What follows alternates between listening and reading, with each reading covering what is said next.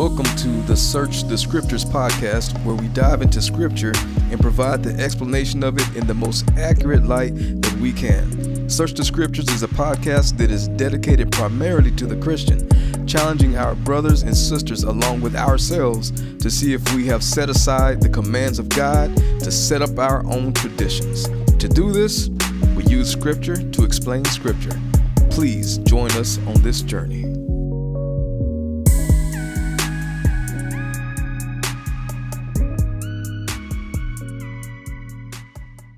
The topic I chose to teach on was marriage, sex, divorce, and being unequally yoked. And they put in the question 1 Corinthians 7. And so we're going to stay mainly in 1 Corinthians 7. We're going to read about half of that chapter. And in that, we're going to discuss all of those things: marriage, sex, divorce, and being unequally yoked, because they all take place in 1 Corinthians 7. So we can go to the first slide. It says, "Now concerning the matters about which you wrote, it is good for a man not to have sexual relations with a woman. But because of the temptation to sexual immorality, each man should have his own wife and each woman her own husband. The husband should give to his wife her conjugal rights, and likewise the wife to her husband. For the wife does not have authority over her own body, but the husband does. Likewise, the husband does not have authority over his own body, but the wife does. Do not deprive one another, except perhaps by agreement for a limited time, that they may devote yourselves to prayer, but then come together again, so that Satan may not tempt you because of your lack of self-control." So the chapter starts out talking about mainly about the sexual interaction between husband and wife. I feel like it didn't used to be controversial, but now it's turned into somewhat of a controversy, mainly because the wife does not have authority over her own body, and the man doesn't have authority over his own body. But the scripture very clearly says that that's the case, right? And so if I guess the best way I could put it is, if you're not ready to let that happen, then perhaps abstinence and marriage isn't for you. My wife, and then I'll hear you. My wife, a while back, was talking about us eating better, and I'm diabetic and all that kind of stuff, and she's worried about that, as she should be. And she's like, well, we're gonna start eating better and all that kind of stuff. And I said, well, just so you know, what that means is, if I start eating better, then my testosterone is going to go up, and I'm going to want to make love more often, right? And just so you know, that's on you, because what I'm not going to do is walk around lusting all the time, or wanting to look at porn or all that kind of stuff. So your part in that is to fulfill your womanly duty, I guess I'll say it like that. So we'll hear Ronald, see what he has to say. I find it to be so, I don't know, bizarre, if it's the best word, but I notice how it's always used one way, even though it says also that a man's body is for, the wife. It's always to be used to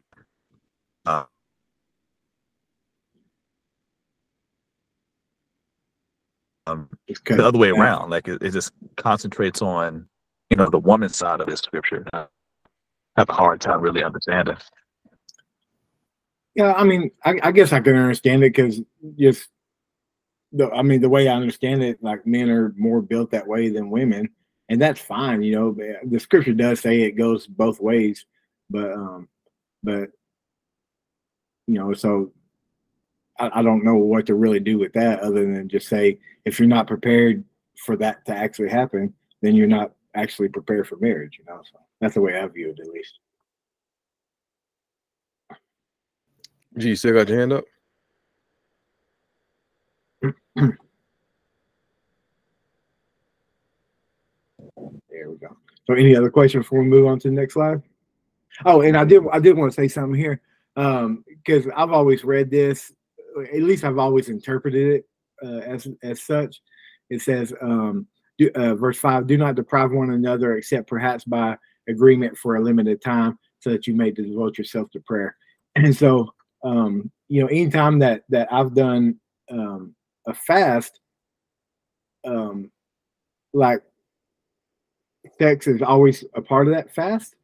And when I was getting ready for this, I said, it doesn't say that that has to be the case. Like I just assumed it was like part of the thing, and I knew all the words and all that kind of stuff, but it said, except perhaps an agreement for a limited time, and so, it's that's not necessarily the case, you could still, it's not exactly talking, specifically talking about fasting here, I guess, but it lends to that idea.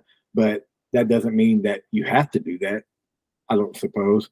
And I guess it's just the way I look at fasting is it's part of the reason the fasting is to put our body in check. And so perhaps it's good to do that, but it's not required, I guess. Any questions, thoughts, or concerns? All right, so we can go to the next slide. So continuing in 1 Corinthians, now as a concession, not a command, I say this. So I'm gonna stop right there. So this happens 3 different times in this chapter 7 that I'm the part that I'm talking about anyway. So here Paul is telling us that this is one of the translations says as permission. Now as a permit, like he was given permission to say this thing, but it's not a commandment of something that has to be done, and we're going to talk about why. But it says, now as a concession, not a command, I say this: I wish that all were as I myself am, but each has his own gift from God, one of one kind and one of another. To the unmarried and the widows. And so I'll stop right there. I was thinking like maybe Paul's thought his concession stopped here, but it doesn't seem to be the case. It seems like it goes through the end of verse 9. So to the unmarried and the widows, I say that it is good for them to remain single as I am. But if they cannot exercise self-control, they should marry, for it is better to marry than to burn with passion. So Paul here, and we'll talk about on the next slide, Paul here is talking about, he's using the word better. And I think that's why he's saying this as a concession rather than a command, because it's almost from his perspective, not necessarily from God's perspective, if I could say that carefully. So, he's saying it's better off if a person can remain unmarried, but if they can't, and he brings up passion and self-control and all that kind of stuff. If they burn with that kind of stuff, or they have problems with self-control, it's better that they marry. But I want to say, and I'll be glad to hear any feedback from this, that he's speaking from his own experience on this situation, because marriage is not the idea of marriage, and the people that get married don't do it just because they're burning with passion and just because they lack self-control. And that's kind of what it sounds like Paul is saying here. But I'm thankful that he gave the prerequisite. It's like, this is just something that I'm saying, but it's not a commandment of God in that way. So any questions on that?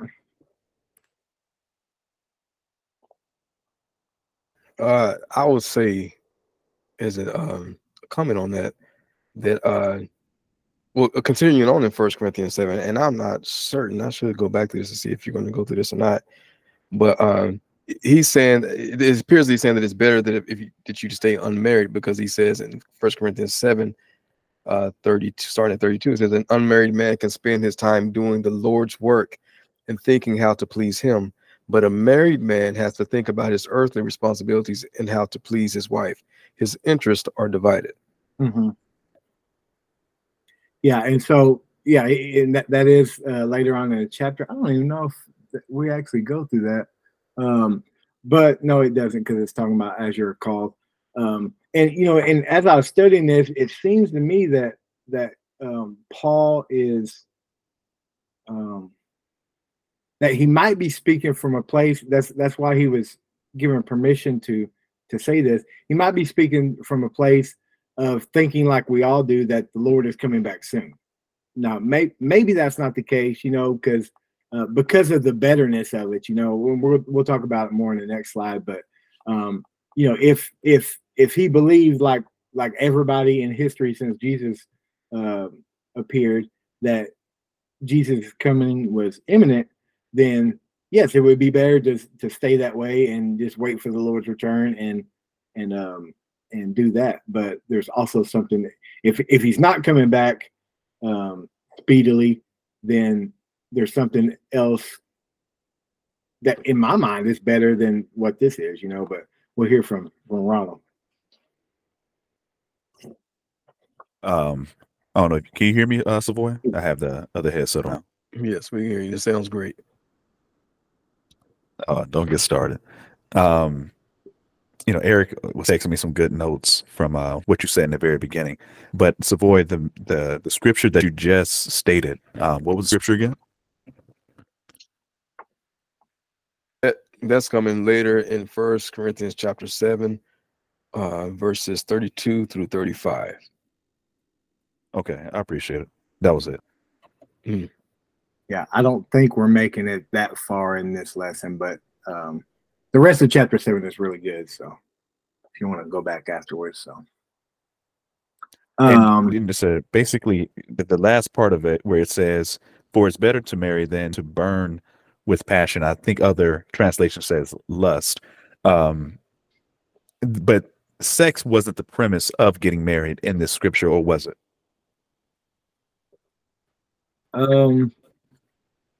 I think that's what he's definitely talking about in verse 9, is that if that's a problem for you, it's better to get married than to burn with passion. I think that's what he's talking about. I'm open to being wrong, but yeah, I agree with you. I think that he's definitely talking about that in a sense to for a primary reason to get married. I think that he is saying just that that it is better to marry in that sense.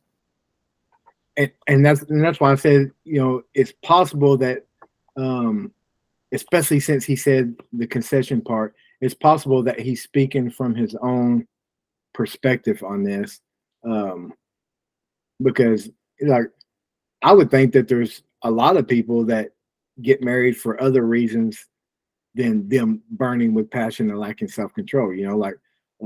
Some people just want to be mothers and fathers like that. So maybe this other thing is part of it, but it seems to me like Paul is leaving something out of the marriage relationship here. And I'm saying that carefully because I don't want to look like I'm dogging Paul or anything like that. But what's up, Eric? Hey, y'all.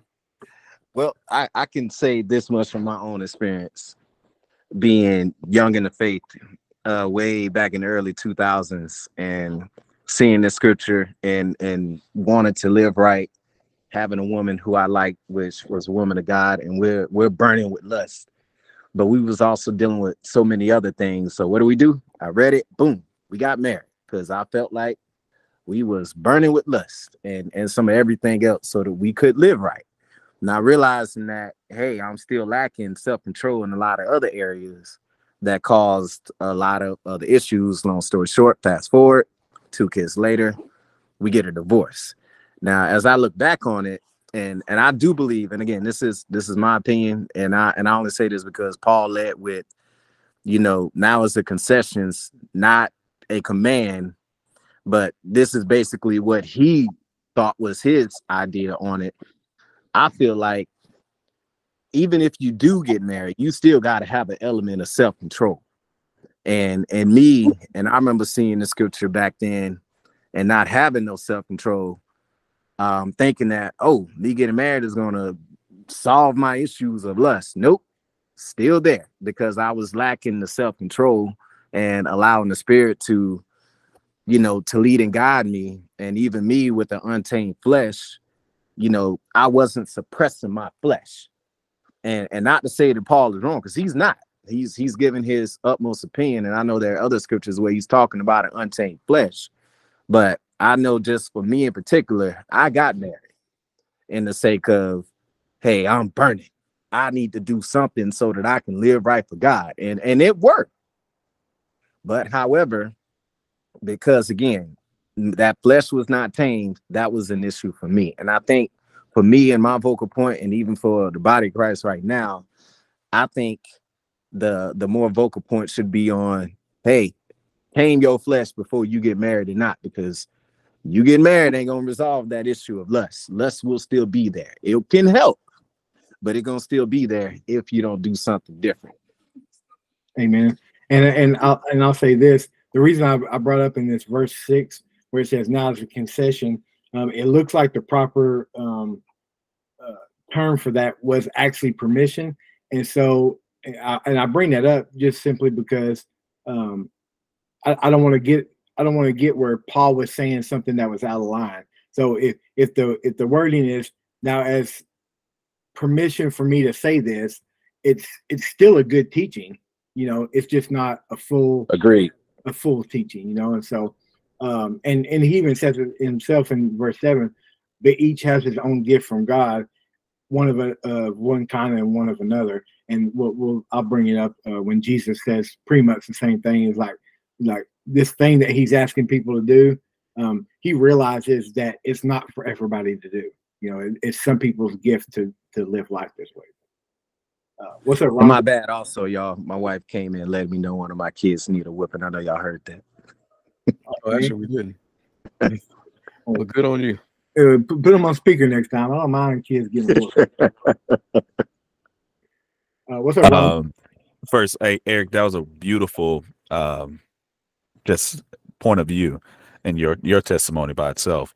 I just wanted to basically add the fact of the matter. There's still going to, like, this hindsight of what Eric said. There's still a lot of work that needs to be done. Like you said, sex is, one part, but the lust, relationships themselves. I love the point of view of understanding relationships are built. They're just not, you just two people that get together, they like each other. That will sizzle out. That will fade away.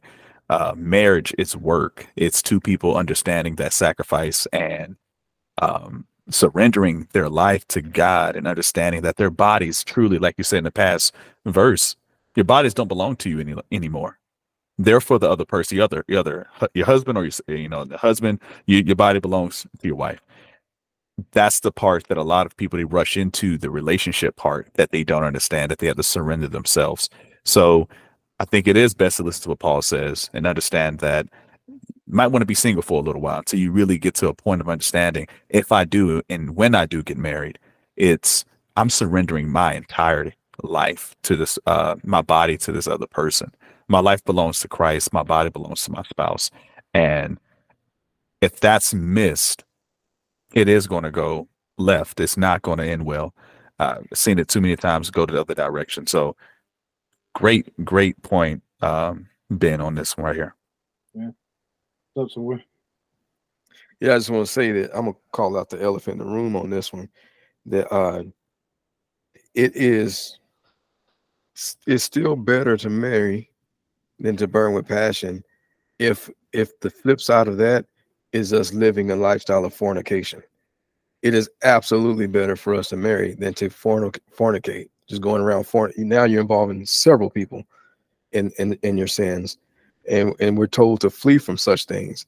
And so I think that Paul is absolutely spot on when it comes to not just, I don't know that this is necessarily what he was leading to, where it's saying, the fornication is the other side of this. But just in this day and age now, and the Corinthians also had issues with this too. Now I think about it, the Church of Corinth, the sexual morality was running a while for a moment, if I recall. But yes, so it is.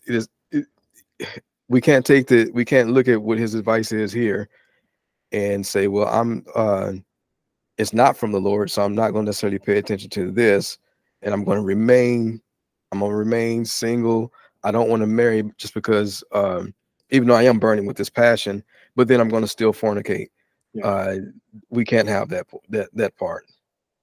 Yeah, the whole of it, and like chapter 7 has a lot of meat in it, and the main idea all of everything is, if you're going to follow God, then follow God, but you need to follow him rightly, I guess. And so what's the word saying? Like, if you're deciding marriage isn't for me, well, that equals celibacy is what that means. It doesn't mean I get to go sleep with whoever I want to. It means I'm going to devote myself wholly to the Lord, and I'm not having sex at all. That's exactly what it means. Okay, I guess we can go to the next slide if nobody else has anything. So I was talking about whether or not it's if it's just better in Paul's eyes, or whether it's better all around to be single and all that kind of stuff. And so the scripture I brought up for the other side of the argument was Genesis 1:27-28. It says, so God created man in his own image. In the image of God, he created him. Male and female, he created them. And God blessed them. And God said to them, be fruitful and multiply and fill the earth and subdue it. And so I just bring this up just because, I guess there's a good question if you're thinking about living that kind of lifestyle is it actually better to do what God commanded here and get married and be fruitful and multiply and fill the earth? Or is it better to devote yourself wholly to the Lord? And I guess to me, it's a fine line, because if I follow this Genesis verse, to me, there's a element of, if I'm doing that right, then I'm devoting myself to the Lord in the exact same way, But like Savoy pointed out later on, it's talking about the cares of this world and all that kind of stuff that take us, that they give us other priorities other than always keeping God in the forefront of our minds. But I wanted to bring this scripture up just to say, like, the commandment, one of the first commandments was to be fruitful and multiply. So, any questions or thoughts? And I think that's also why Paul wasn't given permission to give this as a command. He's like, well, no, you're not going to override what I've commanded the people to do, right? Another time I had taught on Genesis on this verse, I'll say something controversial here, is that it seems to me that if this is a command that we're supposed to be following out, that perhaps we ought to seek out having more than 2 children among married couples. That's kind of come into, how do I want to say, it's not as popular as it used to be with our parents and our grandparents and that kind of thing. But the command here is be fruitful and multiply. Well, if I'm one and my wife is one and we have 2 kids, we have not multiplied, we have reproduced. So there is a difference there. Maybe Savoy can speak on that a little bit, but the last time I taught this, that was fairly, a lot of people felt a certain kind of way. I'm not saying you're sinning if you only have 1 or 2 kids or anything like that, but it seems to me that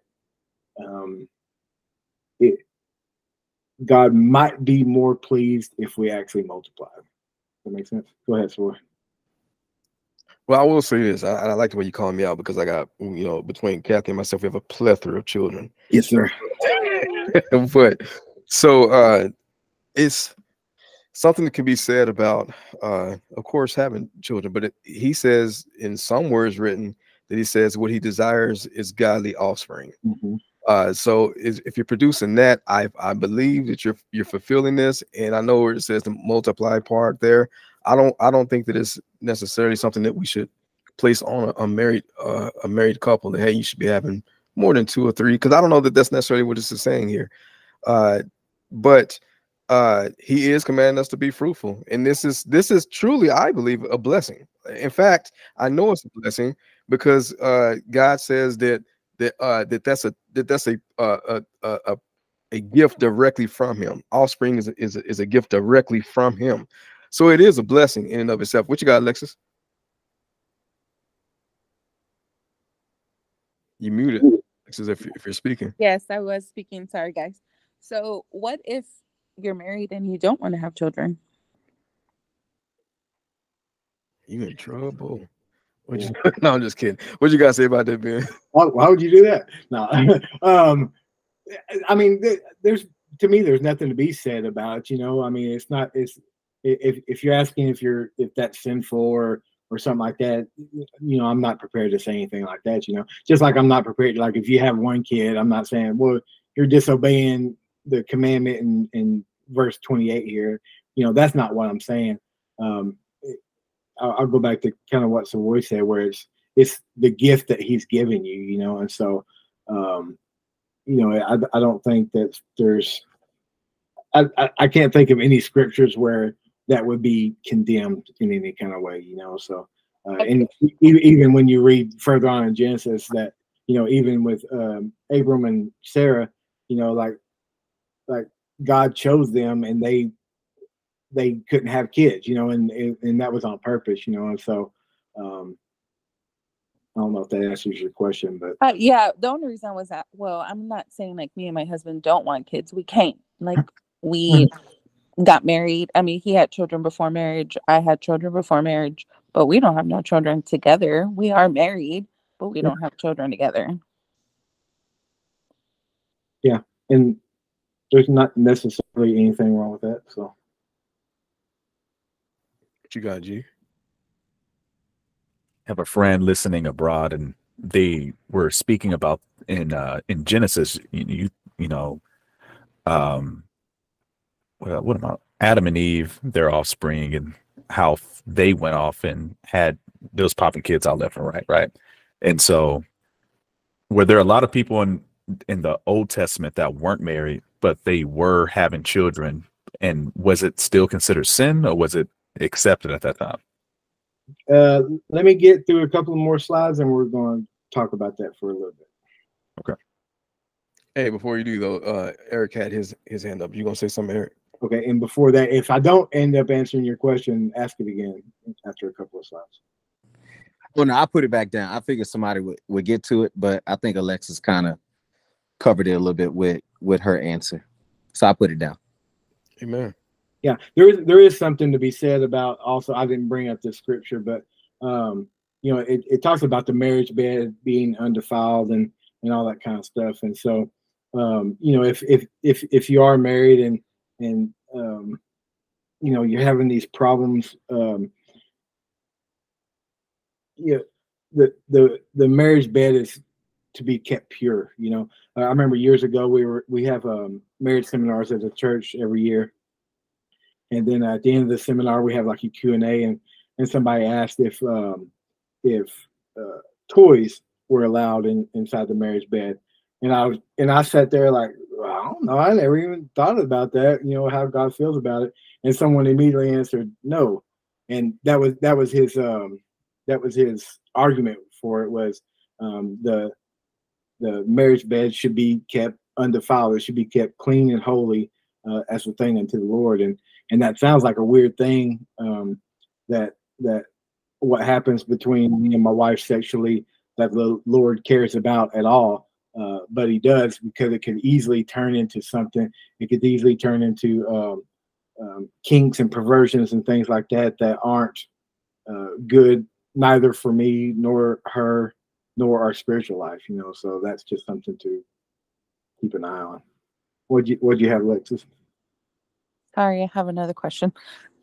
So when you're saying it's supposed to be kept clean, so that takes away all those things, including porn, right? Because porn is not something that you're supposed to be watching as a married couple or married person at all. Is that correct? Yeah, I think I brought it up in one of our sessions a few months back. If I didn't, I talked about it last time I taught Sunday school. But so I was listening to a Jewish guy teach about lust and all that kind of stuff. He said in the Old Testament, there's nothing wrong with lusting after another person. Like it's not mentioned as a thing that is a sinful thing to do or whatever. And he was saying it as like, this is one of my bigger hangups with Jesus. He said, I don't think it's good to do that. He said, but I don't see that the Bible tells us that there's anything wrong to do that. And then Jesus comes along and says, well, if you lust after somebody in your heart, it's as if you've committed adultery, you know. And so, and to me, I don't know how you can, you know, in a previous life, I watched porn hours a day, every day, and I didn't never feel, looking back, like I was doing it out of anything other than lust, you know. So that's, I would say it needs to be kept away just for that reason alone. Yeah. What you got, Eric? Yeah, I would like to say that Jewish guy was definitely wrong, because it talk about that heavy in the Old Testament, as far as, you know, not to be desiring another man's wife, or in other words, and I think in some versions it used the term lusting after somebody's wife, etc. And as far as the whole pornography thing, Alexis, I like to say, well, what's the spirit behind pornography? You know, what's the purpose of it? You know, who's creating it, and what is it set apart for? You know, who are the people doing the pornography? Because at the end of the day, and as much as we are, you know, flesh beings, what is the spirit that's behind that whole ordeal? So I know, like me and my household, and I get it, yeah, marriage bed is undefiled, but as far as like pornography, man, it's all kind of dirtiness that comes with that, you know, that's just something that I cannot allow into my bedroom, simply because it's the door that's being opened up for darkness to come in. And then now I'm looking at somebody else's nakedness, and maybe desiring their nakedness, or my wife might be looking at somebody else's nakedness, desiring what they have. And I get it. People might be like, oh, well, I just want to learn something. Okay, yeah, I hear you. But, you know, this is nothing that the Holy Spirit said, hey, you need not another man to teach you. Let the Holy Spirit be a teacher. So again, you know, what's the purpose of porn now? You don't need porn. In my opinion, let the Holy Ghost teach you, as far as what to do with your wife or with your husband.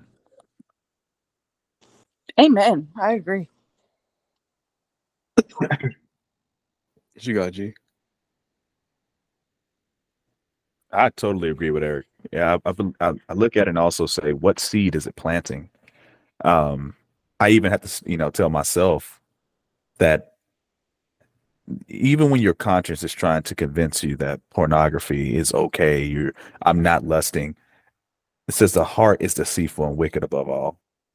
Who knows? I believe it says, who knows? I believe how treacherous, or like the depths of how far your heart would take you into believing that it's okay.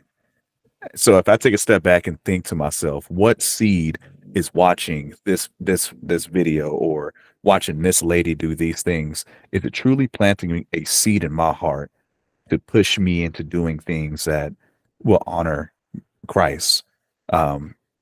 Even when it comes to my photography, I have a really good friend. I call her my sister at this point. Matter of fact, it's Eric's wife. When it comes to my photography, she's really big on, you know, checking me on certain things and asking, hey, what about this is okay? Asking, you know, the iron sharpens iron type relationship. Like, you have to take a step back and really ask yourself, is this really something that's going to be conducive to my life? Is it going to add to my life? Ben was right on it, you know, watching it for hours at a time. It takes life away from you. It takes the time away from you.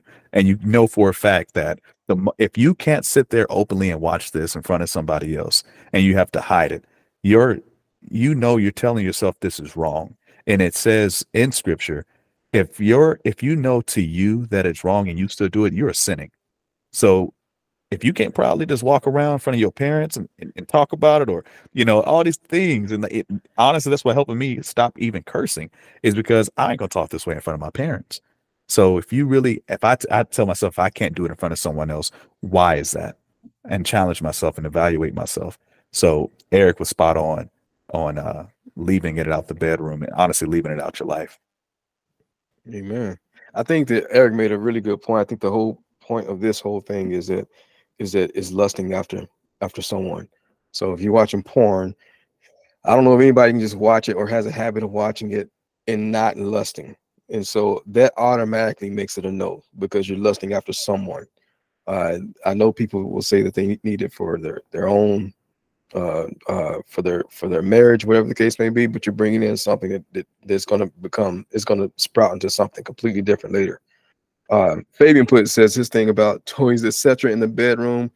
What is that person thinking about at the time from that marriage seminar being mentioned? And Fabian, yeah, he brings up a good point. He's actually exactly what Eric said. Also, is that I mean, you're thinking about you're lusting after someone at this point, and that automatically in Scripture we can't do it. It's great points all the way around.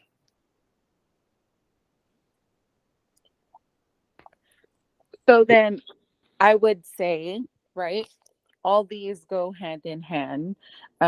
Masturbation, porn, that goes all hand in hand with lust. Is that correct? Yes. Yes. Amen to that. Yep. What's up, G? So I want to challenge Ben Studio, Boy, and Eric to this. I had someone say that they can masturbate without thinking of another person. They're just doing it to pleasure themselves. What do you say to that?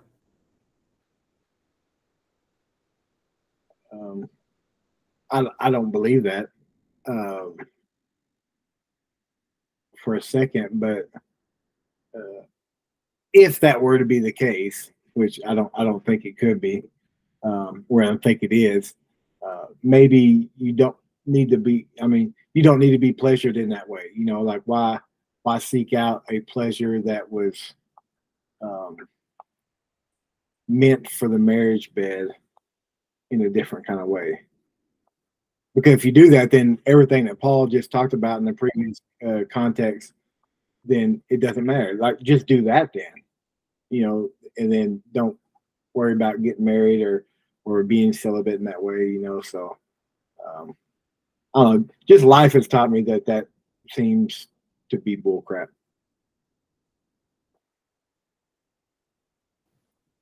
What you got, Eric? Man, I'm co-signing with being there. But I'll even step out on a limb and say to that person, all right, well, why are you doing it? Is it because of lack of self-control? At the end of the day, it's still a sin because they're lacking self-control. They're feeling like they can't not say no to themselves without sugarcoating it to having an orgasm. That's lack of self-control. And at the end of the day, it's still sex, even if it's with themselves. And if they're not having sex with their wife, it's fornication. Even if somebody else do it for them, it's fornication.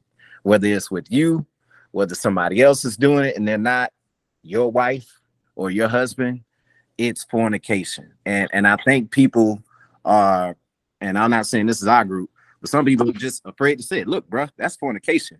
If it ain't with your spouse, it's fornication. Why are you doing that? Like, have some self-control, because at the end of the day, one of the part of the fruit of the spirit, the core of the fruit of the spirit, is self-control. I'll say also that in the Old Testament, man, we're going really crazy on this. So in the Old Testament, there was the Lord speaks about several different laws, and one of the things He brings up is nocturnal emissions. So actually, ejaculating in your sleep. So wet dreams, what they call, I guess, and even that's considered an unclean thing. And so and that's something that you had no control over. It just happened. Even that's considered an unclean thing. So there's no way of skirting around this issue altogether. It's just something that we're told that we just need to, we have no part in. And if you are, you got to stop it. You got to repent from it. And this is, we're in Genesis right now, but in the Corinthian church, they dealt with a lot of this kind of stuff. Yeah, I was, you know, I do usually like bringing up a lot of the background, but I was doing some like background study about what was happening this time, and we're going to bring up a scripture here in a minute that Jesus talks about, and it was talking about like divorce in this part of the world in the first century was like rampant. Like they just got divorced whenever they want to, and they said it wasn't uncommon for some men to be divorced 5-10 times, and so and Jesus talks about that a little bit, and so it's just one of those things. If somebody said that to me, that just seems to me. I spent the first few years of my Christian walk trying to justify myself, and I find myself doing it from time to time, and that's what that sounds like. Like, oh, I don't need to. I don't think about women. I just need to, like, okay, well, I know how real life works, and it doesn't work like that, Go ahead, Ron.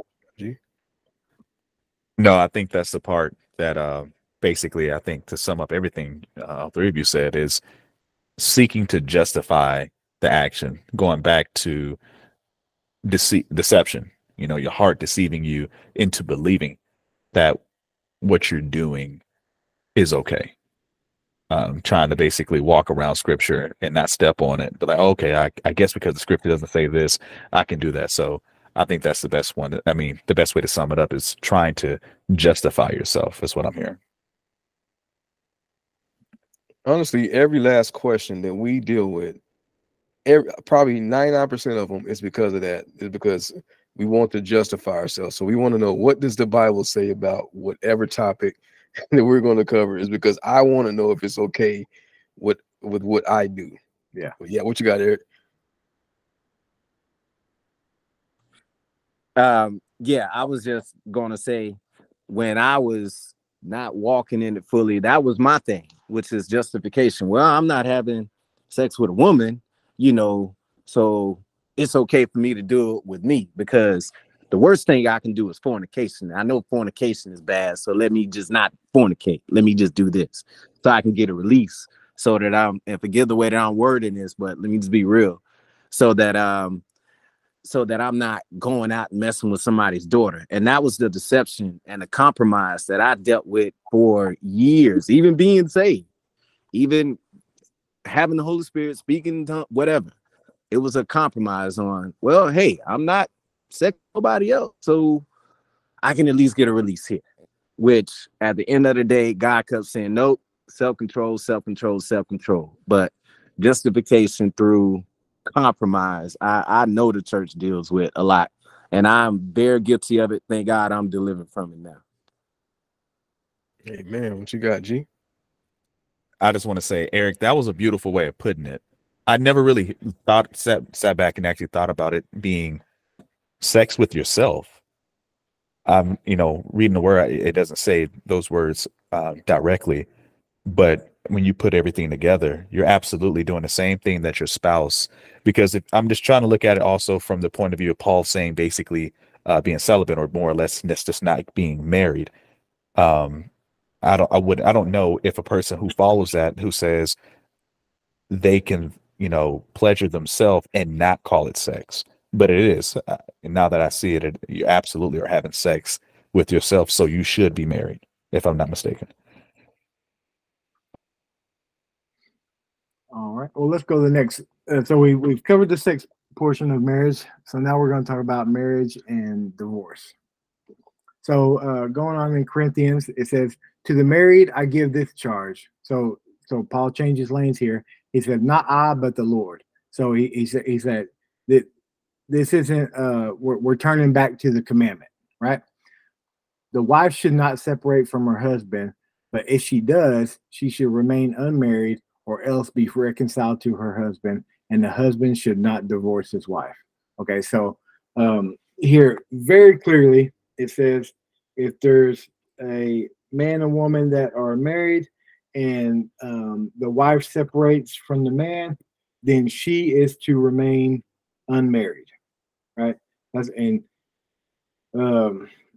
That sounds wrong, and it mainly sounds wrong because all of us have family members, or we're guilty of it ourselves, of this exact thing.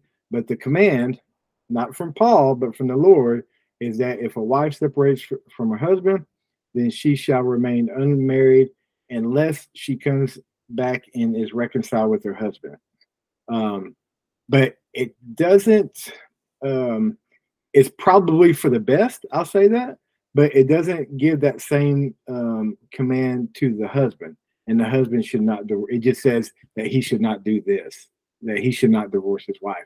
But if the wife divorces the husband, then she's to remain unmarried or be reconciled back to her husband. But there's also an Old Testament law that I didn't bring up that said if the wife leaves the husband and she is and she cleaves to someone else, she cannot be reconciled to her husband, right? So if my wife decides to divorce me and then she goes and she sleeps with someone else, I'm not supposed to be reconciled with her again, right? Opening up for questions. Why can't you reconcile back?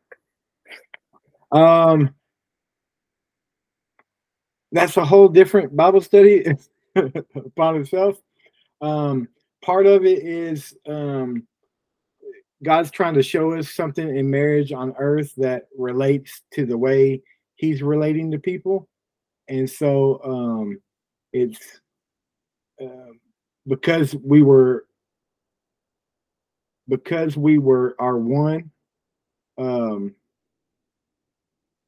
then she goes and breaks that oneness and she becomes one with someone else. She then can't become one with me again. I guess it's the best way I can put it. I know that probably doesn't answer your question, but it's just the way it was. So. But he can be with someone else, but she can't. Well, not necessarily, because it just straight up tells him he just can't divorce, period. Yeah, he can't do it at all. Yeah, don't get mad. I was confused. I'm trying to look. I have questions. I'm asking. When you have questions, you got to know, so you ask. I don't mind questions also. I do youth ministry at one of the schools here in Midland, and this past week we were talking about respecting and honoring our parents and that kind of thing, and there's a few kids that probably come from bad homes, and it's like, no, I'm not doing that. And I said, here's the problem with the way we look at all scripture this way, is that we're way more concerned what the rules are for other people and not so concerned with what we're actually responsible for, And so I said, if you have terrible parents, they 100% are going to answer for being terrible parents, right? But your commandment is to respect and obey your parents, right? No matter how terrible they are, right? Let God deal with them on that, So to me, that's the answer on this. Like, is it the fairest thing? I don't have any idea. I just know that that's what's supposed to happen, So. And that's a terrible answer. I understand, but it's the only one I have. So. What you got, G? Yeah. Before I say the question that I had, it was one of Savoy's, I guess, quotes that he says many times is that Christianity is such an inconvenience religion. I just noticed that there's a lot of things that we as believers can't live the same lifestyle as a unbeliever, earthly folks. And so it does suck in some areas. It is unfair. It is going to be feeling like, why do we have to do this or why we have to do that? But the question that I had was, so if a woman is divorced, like if a man divorces a woman, is she to remain unmarried or go back to her husband? I just want to make sure I got that part clear. That seems to be the case, right? Even if she asks, can she ask, can I marry somebody else? Like, it is something like that. The best I can tell from scripture is the only way a woman can become married to someone else is if her husband dies, because then she's broken from that bond of marriage. That seems to be the only case that that's supposed to be allowed. So even if he commits adultery and she divorces him on the grounds of adultery, then she can't remarry after, even on those grounds? It appears that she has the right to divorce because of those grounds, and it looks, from what I can see, that that's the only exception given to it is on the case of sexual immorality. But it also looks like she shouldn't get married again.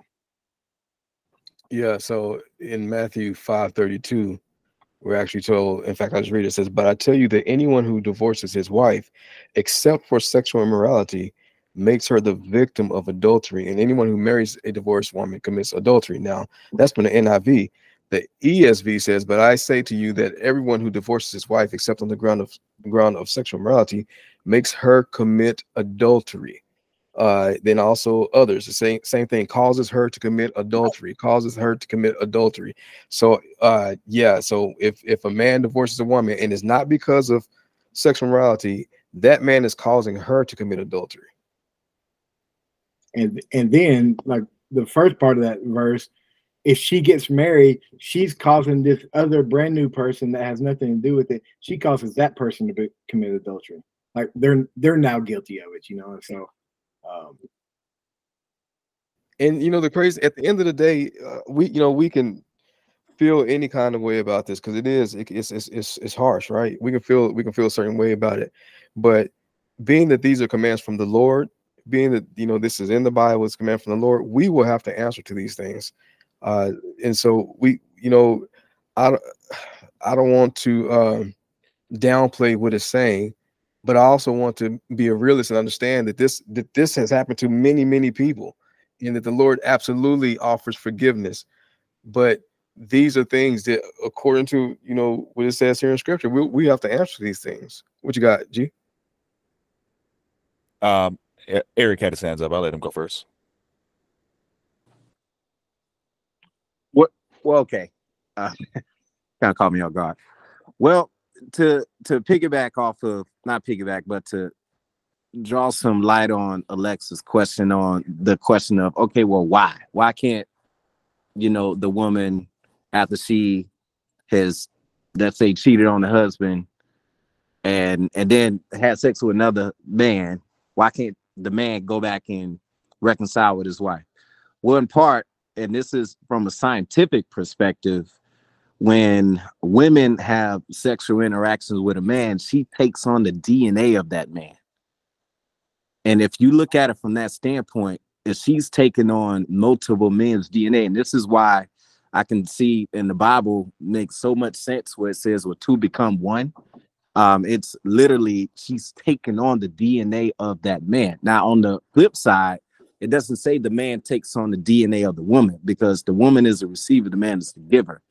And if the woman is taking on multiple DNAs, I can see why the Bible's like, no, you don't want to be reconciled with her, because you're going to be dealing with not only her, but whatever man she's dealt with as well, then and his spirit or his mentality and his way of thinking, etc. Like it just makes too much sense with that. I think so what if they do reconcile? How does that work then? Well, I would say, well, thank God for healing, forgiveness, and renouncing the works of the flesh, etc. I do know that can happen, but I can see why in the scriptures God was like, nope, don't reconcile, don't do that, because they're gonna take on something that you don't want. But now, if you're talking about the work of the Holy Spirit can make, or God can make all things clean and all things new. But I think that has to be an agreement between the two, because I know a lot of people who, and including myself, and this is a previous marriage, not, well, I hope not my wife now, but to where my ex-wife cheated on me and then we reconciled. And God got in, was blessing the covenant that we had, because it was cleansed and we ended up having children after that. So I do know that God can make right of it, but I can see why in the Old Testament he said, "Don't do it." I'm just going to say something really quick on top of that, what Eric just said. It's not just the woman that takes on these things.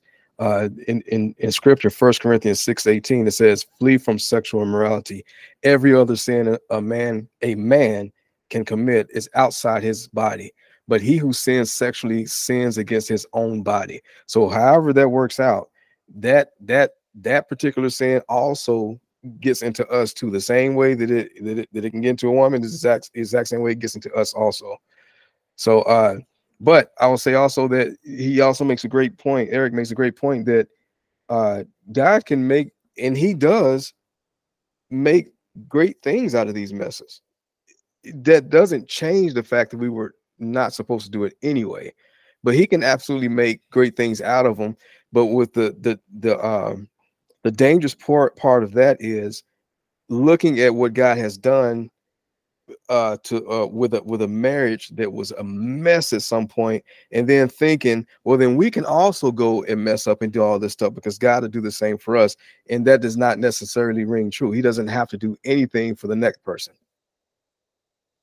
What you got, G? Two things. First, going back to when he gave because it wasn't God or Jesus, of course, that gave the parameters more or less to when divorce could be, I guess, pursued. Before those decrees or more or less regulations on how divorce, if it's adultery, I believe it's abandonment or whatnot, was marriage ever supposed? I mean, divorce wasn't supposed to be a thing, right? So I'll say something about that. Yeah, it wasn't supposed to be a thing, but when we talk about divorce, I did a study on this once, a decade and a half ago, and I don't remember all the portions of it. But when we think of marriage, we think of especially as Christians, there's a ceremony before God, and a thing happens, and for sure that is the truth, but it's not obvious to me that if I go sleep with another, say I'm a virgin and then I sleep with a woman and I don't get married, there seems to be something about it looks like, biblically speaking, that's basically marriage, right? And I say that because in the previous chapter of 1 Corinthians 6, where before what Savoy was just reading, it says, do you not know that this is 6:15, do you not know that your bodies are members of Christ? Shall I then take the members of Christ and make them members of a prostitute? Never. Or do you not know that he who is joined to a prostitute becomes one body with her? For as it is written, the two shall become one flesh. So Paul is saying here, this guy that in this example did not marry this prostitute, but he laid down with her, and now they're one, right? And so in the exact same way as we think a marriage ceremony happens, it appears that this also happens. And so quite possibly the mere act of sleeping with another human being makes you married, possibly, and so I'm sorry to jump in there. Not necessarily that it makes you married, but you did join with that person. Your flesh did join together, because that's what happened with one of David's, or a couple of his children. One ended up raping the other. The brother ended up raping the sister, and she said, at the very least, marry me so that I won't be a disgrace in front of the people.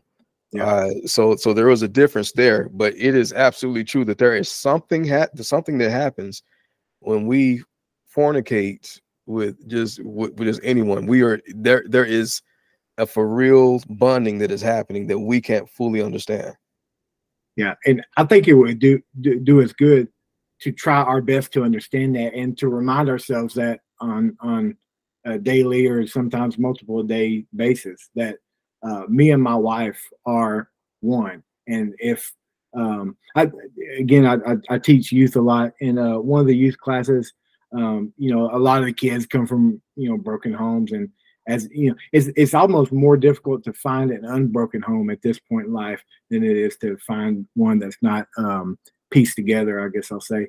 And I was asking them about divorce and what they think it solves, and not one. This class had like 40 kids in it, and not one of them said that they would have preferred divorce, you know. And so we think that this, you know, our parents fighting and all that kind of stuff, like it's better that the kids don't see us do that. The kids don't believe that. The kids believe that it would have been better if y'all just fought every day and been unhappy for their sake, you know. And I would tend to agree with that, you know, like it is like if you have become one, think about it, what it would take to make one person into two people, right? That's what happens, right? Like if you're willing to saw someone in half, that like if we thought about the one becoming two again, like that's literally what happens. Like you're killing everything. You're destroying what God has set forth, you know. And He sets it forth even with people that sleep with prostitutes. He said, "This is what happened." Just like Savoy said, we don't understand what's happening, but he set a certain thing in motion and said, "This is what happens." And I think we would do good to believe Him. The second part was we did have a question come in for Eric in the chat. It said, so let's say someone got married and divorced 3 times. Are they allowed to marry again those 3 times in the church, or no, because technically she's not even supposed to get remarried? You know, I think we allow a bunch of stuff in churches that shouldn't be done. And I just want to say, you know, just so everybody knows, like all this wife separating from husband and all that kind of stuff, I'm not beyond that. Like I actually broke up my wife's previous marriage, and then we got married, and then things happened, you know. So I'm not talking about this from a place of from ultimate holiness or whatever, you know. But you know, part of me think, like somebody said it earlier, that you know God, it almost seems like God is forced to make good out of the bad things that we do, because then there would just only be bad things, you know. And so maybe it ought to be permissible in the church, but the longer I live, I just feel like maybe we shouldn't concede to this stuff so much. Yes, sir. I'm in agreement with you, and I'm going to dare to step out on the limb and say that's not God's best. I don't think that's God's best for us, for that to happen, for, you know, married, divorce, married, divorce, married, divorce, and then get married again and be allowed to marry again. Now, I get it. It's a by case situation. What if, you know, somebody was beating on them? Okay, I understand that. You know, I'll never tell a woman or a man to stay in an abusive relationship. And then at the end of the day, that's the reason why we have to be led by the Holy Spirit as well, because we can throw all these laws out here, and the scripture does say, yeah, the letter does kill it, but the Spirit gives life. So at the end of the day, be led by the Spirit, be truly led by the Spirit, and with an unselfish motive, and having self-control, and let God be the one who is leading, guiding you in these situations. But I will say, if somebody's divorced 3 times, they're probably the issue. And that's just no other way to sugarcoat that. Yeah. But I will say, and Fabian said, the 4th marriage has less than a 5% chance of making it long term. And yeah, there's all kinds of statistics about that. The problem, where I would pause on this is, and then I hear you, Deja, is that I don't know if there's a limit to the amount of times 2 people can become one, you know. And so if this 5th marriage, you know, like they're likely sleeping together at that point, and so now they are one. And so maybe it's permissible for the church to do such a thing, because they are one. If it's if they're Christians, and maybe with some stipulations or something like that. So that's why I pause and say no, it should never be done, because I see marriages, second marriages inside of the church all the time, and so it goes back to what we were saying, like there's a thing that's preferred by God and a thing that we actually end up doing, and that He has to come in and fix at some point. So what were you gonna say, Deja? Hey y'all, I have no idea. I hope everyone's having a good night. How far along we are in the conversation, because I just hopped on and kind of joined in, and I was hearing y'all talk about if somebody's married, 4 or 5 times, they're kind of a problem, and then being married, there's a limit on how many times we get married. And I wanted to share this and hear y'all's responses. Personally, I think that this kind of is, I don't want to be rude, like it's right there. I don't think it would matter if somebody was married 3 times, at least when we're judging, because we're not God, right? So if somebody was married twice, or if somebody was married 7 times, because people do get married and divorced, especially in different industries and things like that, because they don't look at marriage the way we do, over and over and over and over. If somebody's married 5 times, somebody's married 3 times, 4 times, I think we shouldn't say, well, if it was 7, so this is worse, or this was 5, this was worse, because the word says you shouldn't separate from the verse that's on the screen right now, that you shouldn't separate from your husband or remain unmarried or be reconciled. So it's like, it doesn't matter if it was 2, 3, 4, 5. I don't think we should judge more on that, because the reality is a lot of us, not me, I've never been married, but a lot of people in general have at least been married twice. And it's almost like comparing sin. You know what I'm saying? Like, it's almost like saying, well, I feel like yours is just way worse. And this is, if I was looking at the title, I think this is covering marriage and a lot of being unequally yoked, things like that. That's like saying, well, I feel like somebody who may have given themselves away to somebody, intimately 50 times is worse than somebody that did it twice. But wrong is wrong and right is right. So who are we to say this is worse or this is better? I think we should all just try to do exactly what the word tells us to do and pray for those who aren't. That's all I had to say. Amen. What you got, G? Everything. Hand clap for that. But I goes right back to the statement I said earlier. This is what separates us. I feel like I'm not saying this us, but a lot of people concentrate on, I guess I want to consider it the negative side of marriage, divorce. What's the parameters, or whatever the case may be, how many times can I be married? But never focus on the front side of the situation. And that is, did you take the proper steps when you select your spouse? Like, why are we so consumed, or more or less so concerned on, like, when it does go bad, how do I get remarried? It's, did you do what you were supposed to do from the very beginning? There's we are called to live different. And I think that's a sacrifice that we have to, continue to bring light to. Things are not going to be the same for us as it is for other people. And this is the weight that we have to bear. So, amen to everything that Deja said. If this is what our Father has told and commanded us, not just asked us to do, this is what I'm telling you, now go follow it. It's exactly that. It's, one of the things I used to say is put up or shut up. It's, if you say this is who you are, this is the playbook that you have to live by day by day. And it's not going to always feel good. There's a lot of sacrifice involved in all of this.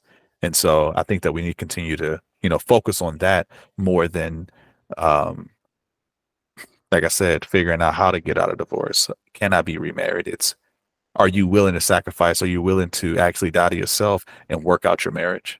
Are you actually willing to do that part? Because that's the part that God is asking us to do. It's to go back to your spouse, reconcile, more than just, how do I figure out, do I wait until this person dies, and things of that nature. That actually works, by the way. But what you got, Deja? Okay, y'all. I know I just said something earlier. Put my hand down. I know I just said something, but as he was talking, it made me think of something else. Like I said, I don't know how far along we are, what all we've already discussed, but I think something else too is like he was saying, like, how long can we wait, and how do I make this work? I feel like we know that we're the bride of Christ. So our first marriage has to be to God. And I just feel like in right now in culture, Christians too, just in general, people are so I want to get married, I want to get married, I want to get married. And I feel like all those things, like you said, you seek first the kingdom, everything else is added unto you.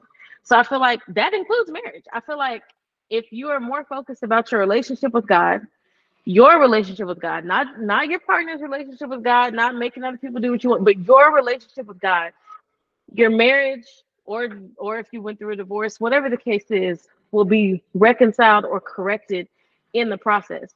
I feel like that's something that as Christians and just people in general, we kind of skip. It's like we want God to be in this category of our lives, but my relationship has to be in this category. But I feel like the reality is if God is in your marriage, if God is in your divorce, if God is in your separation, if God is, even if you already got divorced and you say, well, this is the time I want to fix my relationship with God seriously, and you're working on your marriage to him, because it's not just a relationship with God, it's a marriage. It's supposed to be a real commitment with him.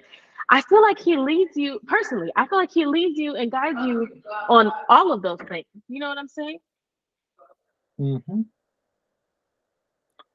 Amen. All right. Fabian, I'm gonna say something really quick. Fabian says, I disagree with some things. I wouldn't necessarily call it judging or comparing. It's more to me that an individual has this idea of marriage, but like G said, it's worked with a lot of overtime. That is right. Kathy. Yes, sir. Just a comment. When you got married, and then for a little thing that happened in your relationship, whatever, you just want to give up in your marriage and get a divorce. And then in the next, we make a little excuses to not work in our marriage and just give up, you know. And I think the first thing that we have to do is put our marriage, everything through the Lord. Amen. I agree. And we can go ahead and go to the next slide, for the Matthew slide. But I also say this too, that one man said that some games you don't get to play unless you're all in, and marriage is one of those games. And so we were talking about sexual immorality in a marriage, and that being the only escape from a marriage, or the only biblical escape from excuse escape, I guess I'll say. But that also doesn't mean that that's what has to happen, And so, like in my marriage, and this is something kind of not difficult to say, but you ought to be careful in the way that you say such things.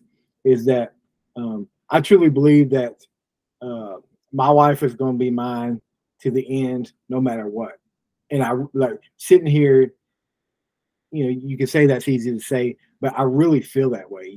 Like if my wife walked into the room right now and said, "Hey, today I slept with 3 different dudes," um, I've made the resolve that I don't care about any of that. I would rather be unhappy for the rest of my life for the sake of Jesus, than to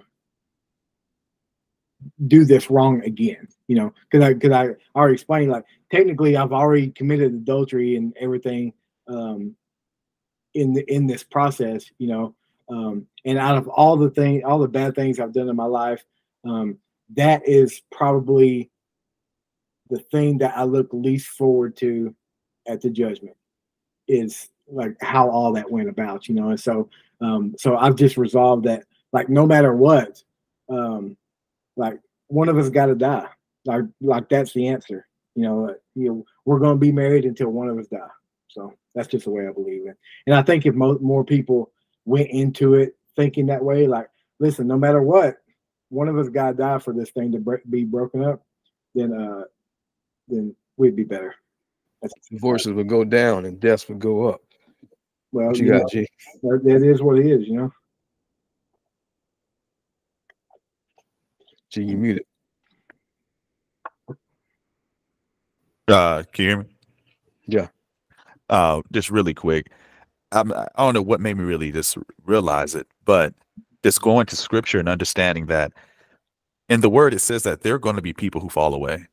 And I tend to think about that when we come across these hard things that we have to accept, because this might be something that may cause someone to fall away because they're like, hey, this ain't for me. I got to do all that just to show him this, that, and the third. And it's like, yeah, you got to. It's no excuse. It's no, hey, God, can you make an exception for me? These are the things I believe that's what makes this walk so hard, because we can't do what they do. I've said that many times today.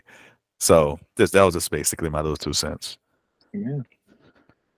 But let's read this other scripture. Oh, Deja, go ahead. Oh wait, I'm gonna wait. I want to listen first. Sorry. Okay. So Matthew 19 says, and the Pharisees came up to him, him being Jesus, and tested him by asking, is it lawful to divorce one's wife for any cause? So you remember I told y'all earlier that it seemed like this was a problem, like people were just getting divorced in this time, apparently, according to historians. He answered, have you not read that he who created them from the beginning made them male and female, and said, therefore a man shall leave his father and his mother and hold fast to his wife, and the two shall become one flesh, so that they are no longer two, but one flesh. What therefore God has joined together, let not man separate. And that goes back to that prostitution verse that I brought up earlier also. Let not man separate. They said to him, why then did Moses command one to give a certificate of divorce and to send her away? And he said to them, because of your hardness of heart, Moses allowed you to divorce your wives, but from the beginning it was not so. And I say to you, whoever divorces his wife, except for sexual immorality, and marries another, commits adultery. So that goes back to one of Alexa's questions about the possibly how it's unfair to women and not men. But it says whoever does this commits adultery in this way. So what you got, Deja? Okay, so when you were reading that just now, and I was thinking this, but I wanted to wait and really try to fathom it in my mind. I know that the word says that he who findeth a wife findeth a good thing, right? And in this verse, it says, therefore, where'd it go? A man shall leave his wife. Hold on. Okay. What therefore God has joined together, let not man separate. And when I think of both of those sentences, I think of the fact that possibly, and this is just a personal belief, everybody might not have a spouse, right? And I think this kind of goes back to what I was trying to say a second ago, in the sense that it says what God joined together, not what you joined together, not what you might have thought was best. I think a lot of times, like when we're looking at, because like I said, I've never been married, y'all. When we're looking at people getting divorced, like Miss Kathy was saying, maybe something happens and oh, this isn't working out. I don't want to be with this person anymore. I always look at it in a couple different ways, because I was having this conversation with Savoy. Sometimes I feel like people get married and God didn't tell them to get married. Like for instance, I'll be transparent with you, like I always am. There's somebody I've been with for 5 years, and this person has shown interest. Now that we're getting a little bit older, I want to marry you. I want to move on. I want to move to the next step. And God has shown me that's not the answer, right? It's very hard to listen to, but if he says not the answer and I marry this person anyway, did God join us together? No. That would be me just trying to do what I want to do. So then I want to know, with that being in mind, in situations like that where you have married somebody and it's not, because this says what God joined together, not what man joined. That's really standing out to me.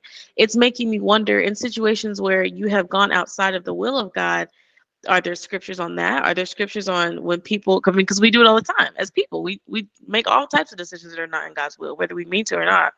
And I'm wondering, something as big as marriage, and I think sometimes that is a cause for divorce, is that a lot of times y'all were never supposed to be together in the first place. Is there scripture on that, or is it only sexual immorality like we're seeing in this verse right here?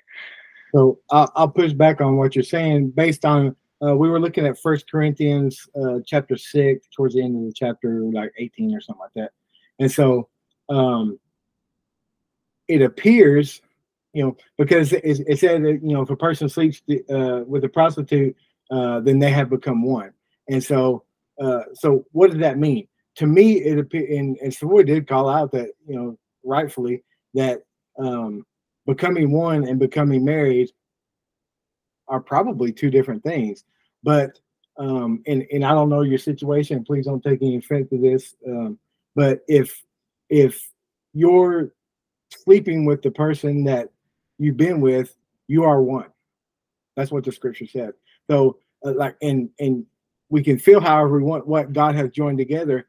Like the two have become one. He has joined those people together. Like so so it's not a ceremony in a church or anything like that. It appears scripture says when you sleep with somebody, you are now one with that person. And so, and God has done that because that's not something we did.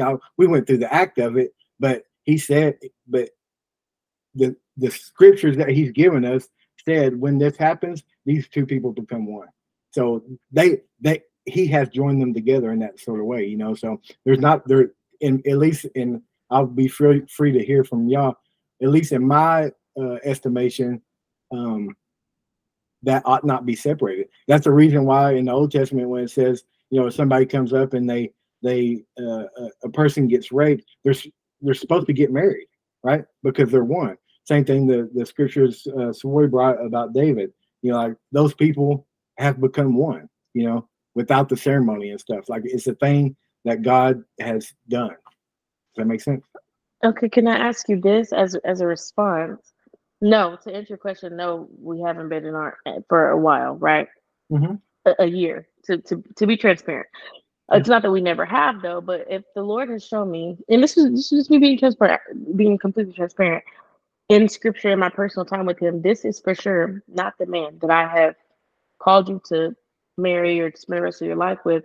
Are you saying, because I don't want to be misunderstanding, are you saying that since we've done it before, we just need to go ahead and get married, and that's how you interpret it? Because I know I'm not going to do that. I'm asking, is that what you're saying? Because I know that he's told me that's not the case. So then I wonder, is that what you're saying? Is that like what you're trying to say?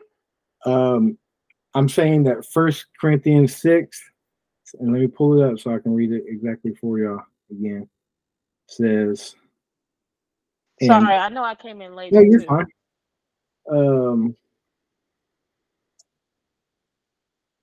Verse 16, it says, or do you not know that he who is joined to a prostitute becomes one body with her? There has not been a ceremony in this situation.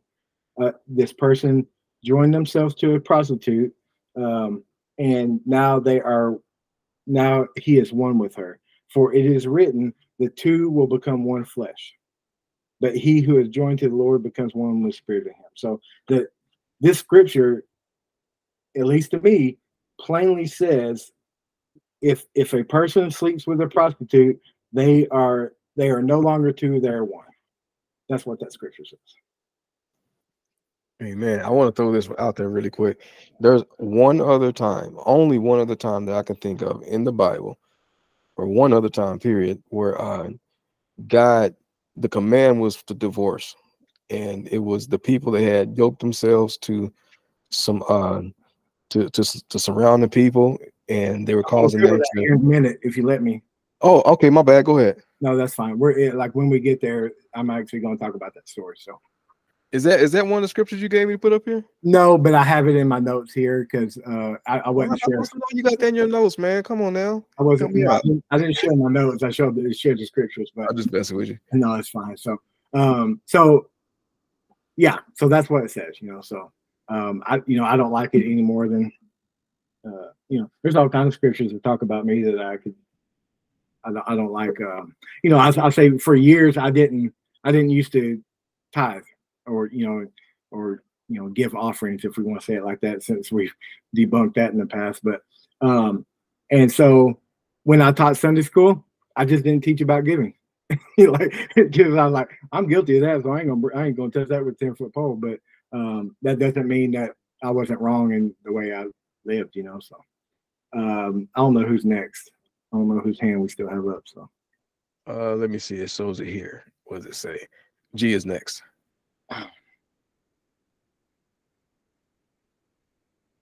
Okay, you think you hear me now? There we go. Yeah. Well, first, Deja, thank you for being honest. And this is recorded, so if he watches this, that's on him. my biggest thing is, what if, because I can't even speak for myself, what if you had sex with more than just one person? Like, what if you're like, you know, before you come to understanding um of scripture and you've already slept with, you know, let's say 5 people, 10 people, what then? What if then now you're like, okay, now I want to be married? Are you still joined with those other 2 people, other 5 people, or can you renounce that and, you know, repent of that? That was the first question. And the So second one, let oh, go me ahead. answer that question first when you go. So yeah, I believe wholeheartedly you can renounce it, repent of it, and all those things that come with that happen. But you know, it's still, I don't know the ins and outs of it. I don't know if the 5 are now one. You know, I don't know how that works. All I know is the scriptures I've given you today. You know, and again, to be careful about, and this is such a difficult subject because I would guess like almost everybody in this chat, if not everybody in this chat, is um, is guilty of one or multiple of these instances, you know, and so and the people we love are, you know, our moms are guilty of these type of things, you know, and so it's a hard thing to talk about, but right is still right, you know. So go ahead. Okay. Another thing is, oh, just until, oh, it says in the word, let man not separate what God has joined together. Uh, Even if a person doesn't want to accept what the word says, they still will be held accountable to it on Judgment Day. God created marriage. So if I'm not mistaken, let's say man and woman get together, they're not saved.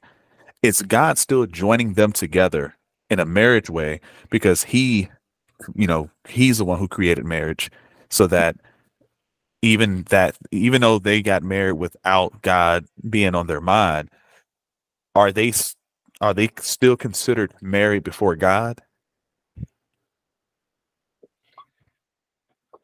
I don't know. I'll take this. Yeah, go ahead. The one thing I would say I'll pull from scripture is that there was a time when one of the leaders of, I can't remember exactly what country they were in. It's kind of close to Egypt, I want to say, but Abraham was on his way traveling through the place, and he had a beautiful wife that was 90 years old. She was still a dime, and he said, "Hey, this is how you can show your love to me. Tell everyone that you're my sister." And so she was doing that, and so the king there took her as his wife. He took her to, he's going to marry her, and then God said to him in a dream, he said, "You're as good as dead because the woman that you have taken is married to a prophet." And so and he said, "I did this with clean hands. I did not know." Did he not say that that was his sister? And so the thing that I want to bring up is that when he went to accuse him, he said, "What is this thing that you have done to us? One of the men might have well slept with her, and you would have brought guilt on us." This was a pagan person. He was pagan, and even the pagan people were concerned about this about marriage and the sanctity of marriage. Amen. We got I think Deja is next. Okay, sorry. I was really trying to listen to everything you were saying.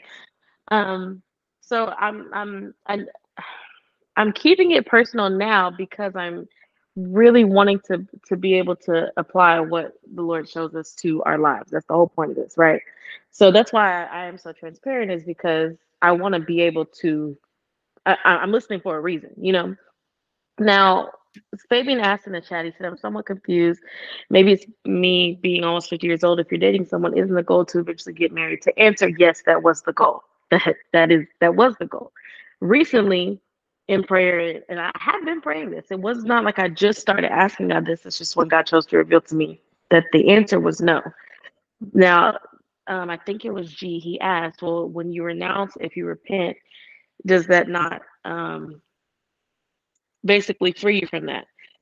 I'm, and y'all, of course, respond, correct me, please. That's what this is for. Based on this scripture, it says, "What God has joined together, let no man separate." And Savoy brought up an instance.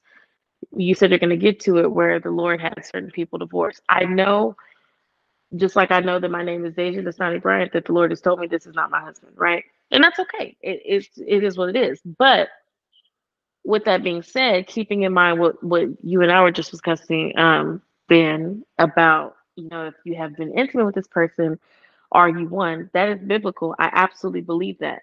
I also believe, because the word says, let man not separate what God has joined, that if God separates somebody, they are separated.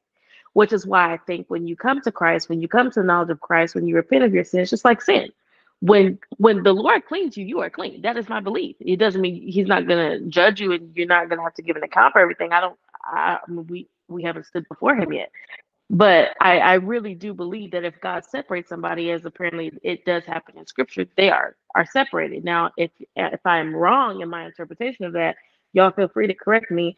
But I know that it sounds like G kind of had the same thought process I have. Well, there are people who maybe have 5 or 10 or 15 or 20, however many partners, right? You commit one sin, you commit them all, right? So at some point they come to the knowledge of Christ. I want to give my life to Christ. I'm cleansed by the blood of Christ. I'm washed clean.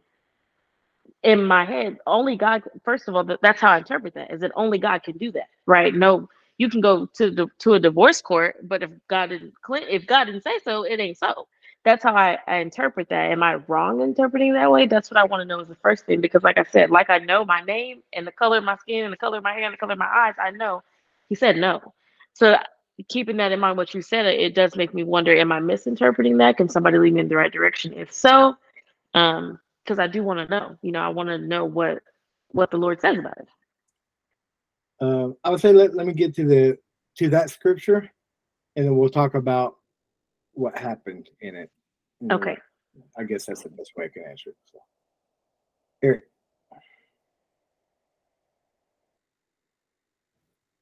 You there, Eric? Hey, my bad. So I have my wife here with me. She's listening, and she actually wanted to comment on something. So I just want to introduce her. Y'all are not really speaking about it anymore. But I was just commenting on 1 Corinthians 6, 15, 16, 17, 18. It really is all talking about fleeing from sexual immorality. Mm-hmm. So as far as the two being one, like G was saying, if you're fornicating, I mean, I know you said it's not the act that God kind of ordained, but it's just the process of being with somebody that makes you one. But if this is the result of sin, then I mean, I don't think that's what the scripture was saying. I think the scripture was more so emphasizing to flee from sexual immorality, to emphasize that if you are one with the harlot, like if you're with the harlot, you're one with the harlot. So don't do it. Yeah, my only pushback about that is that scripture is quoting another scripture. And, we think that two becoming one flesh is under holy matrimony and all that kind of stuff. And that Corinthians 6 is saying, no, it's more than what you think it is. To me, at least, that's the way I'm reading it. So that it's not just the holy matrimony. It's something else is happening, and again, like, and it very specifically brings up that one scripture to point that idea out, and so I just can't in good conscience say that that's not what's happening. And I think they used a very extreme case of someone lying with a prostitute, but I think he did that on purpose as well, so that way everyone knows, just like Savoy was saying, everyone knows that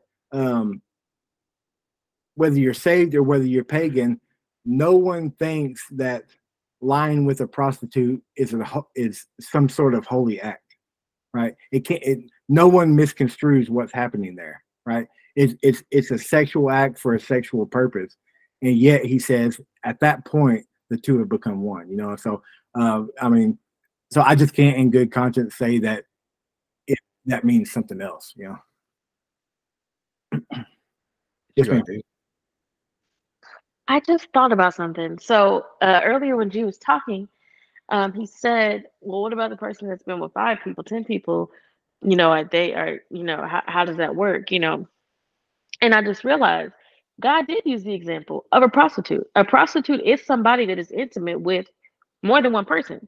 So it's not like you're just laying with one person. I don't know what the word is. Basically, he already used that example. I think, yes, like you said, it's probably so that we understand that it's under the essence of an act that's not holy, that nobody can misconstrue, but it's also, I think, already answering that question. That's what makes a, no offense, what makes a prostitute is that they're intimate with people. So I would think that even if it's been 5 people, even if it's been 10 people, that would still apply because that's the example that he used in scripture. It's literally what a prostitute is. So I don't know. I just like I had like a aha moment when you were saying it just now. I agree. That's a good point. And what else was I going to say about that? Yeah, I'll just say that, you know, that's a good point. And I think that's part of the reason why he brought up this very extreme point. So that way it's like, of all the worst things that could happen, here's what's happening, you know. So Amen. What you got, G? You know, because I'm sitting here and I'm thinking, of course, I remember there was a time that I felt led to renounce um,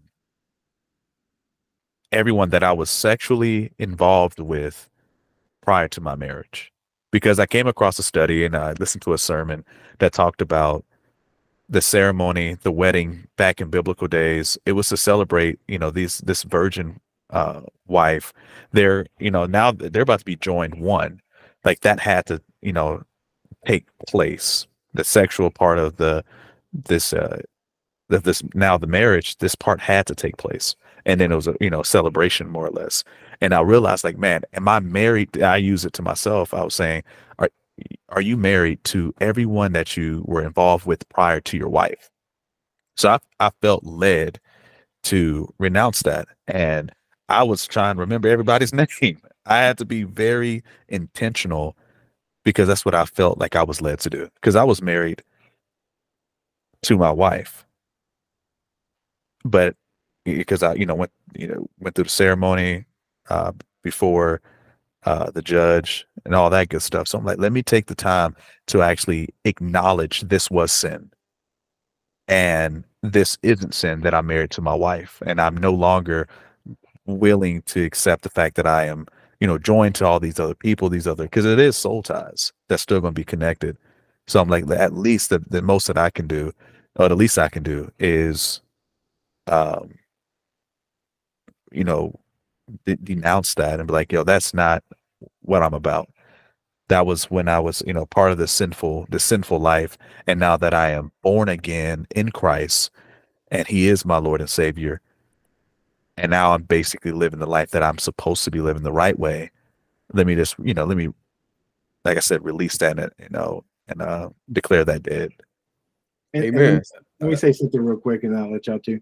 One of the toughest things to wrap my mind around is, I'm deacon at the church. I'm employed by the church. I'm a Christian. All three of my kids are Christian. My wife's Christian. All these things are happening.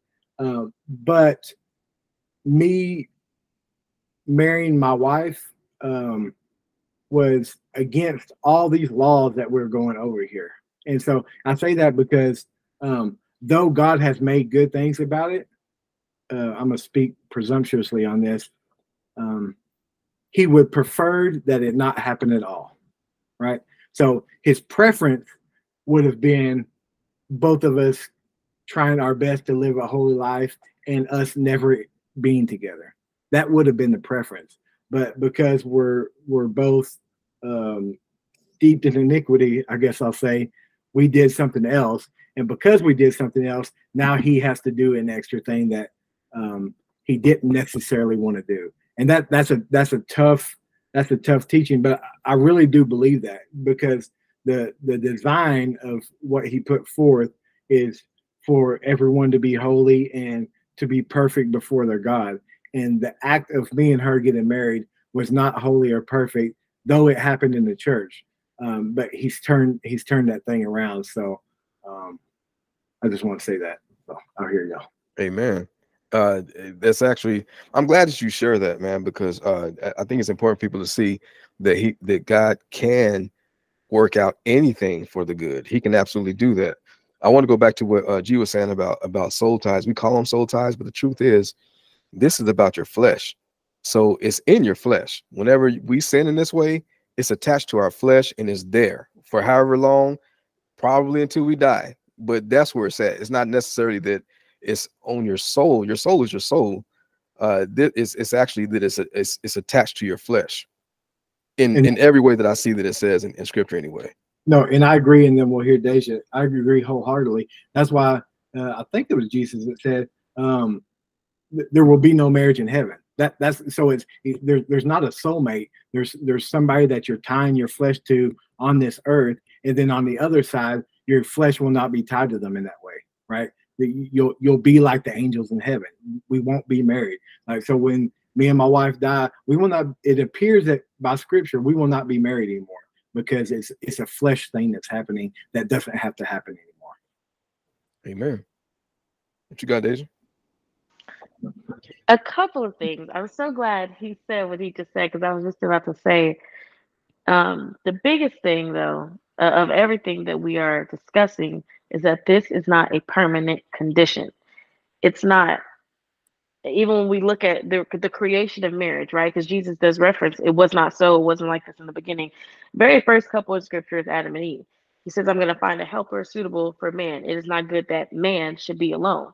But when we are not flesh, when we are not man, when we are not woman, and we are in heaven, it doesn't matter because our husband, our husband. I wish there's not another word for it. We are the bride to Jesus. So this is not a permanent condition, regardless. This is what I was trying to talk about earlier. Is that I feel like we put a lot of stress on marriage when it's literally it's supposed to glorify God. It's supposed to help make this temporary condition easier, right? It's what a helper does, right?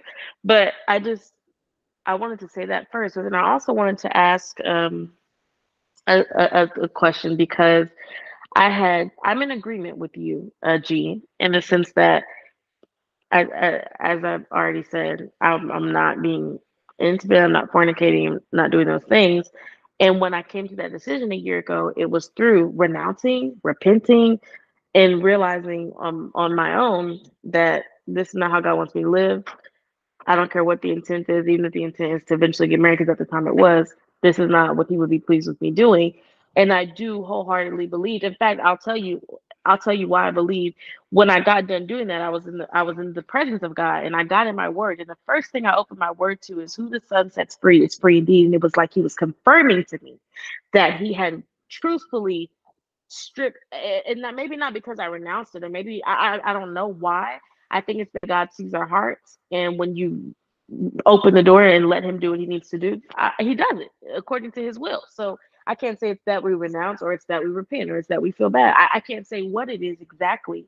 But I knew even in that moment that he was allowing me to know you have a fresh slate, you have a clean slate. That's what the blood of Jesus does with all sin, with sexual immorality and anything. If we didn't believe so, we wouldn't believe in Jesus.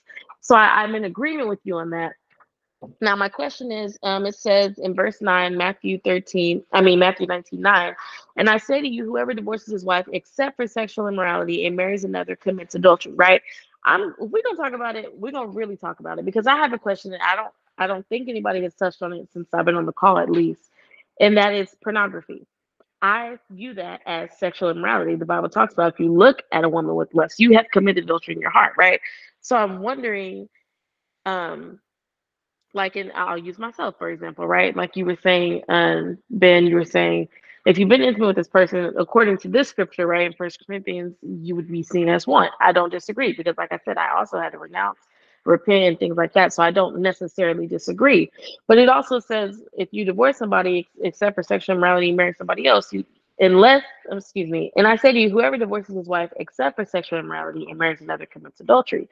In those cases, because I haven't heard anybody touch on it, but it is also something that's just running rampant in society now, men and women. I'm wondering, would y'all think that you would need to be spiritually divorcing all of those people as well, and all of those people that those people have been intimate, and so on and so forth, in the sense that you would be coming into oneness? Or do you not think that, either however y'all feel, would be coming into oneness? Is that watching those type of things, or if your partner is watching those type of things, would that be ground for divorce? Things like that, because that is also sexual immorality. And I don't, in my opinion, I'm gonna stop it there. In my opinion, I want to know what y'all's thoughts are on that.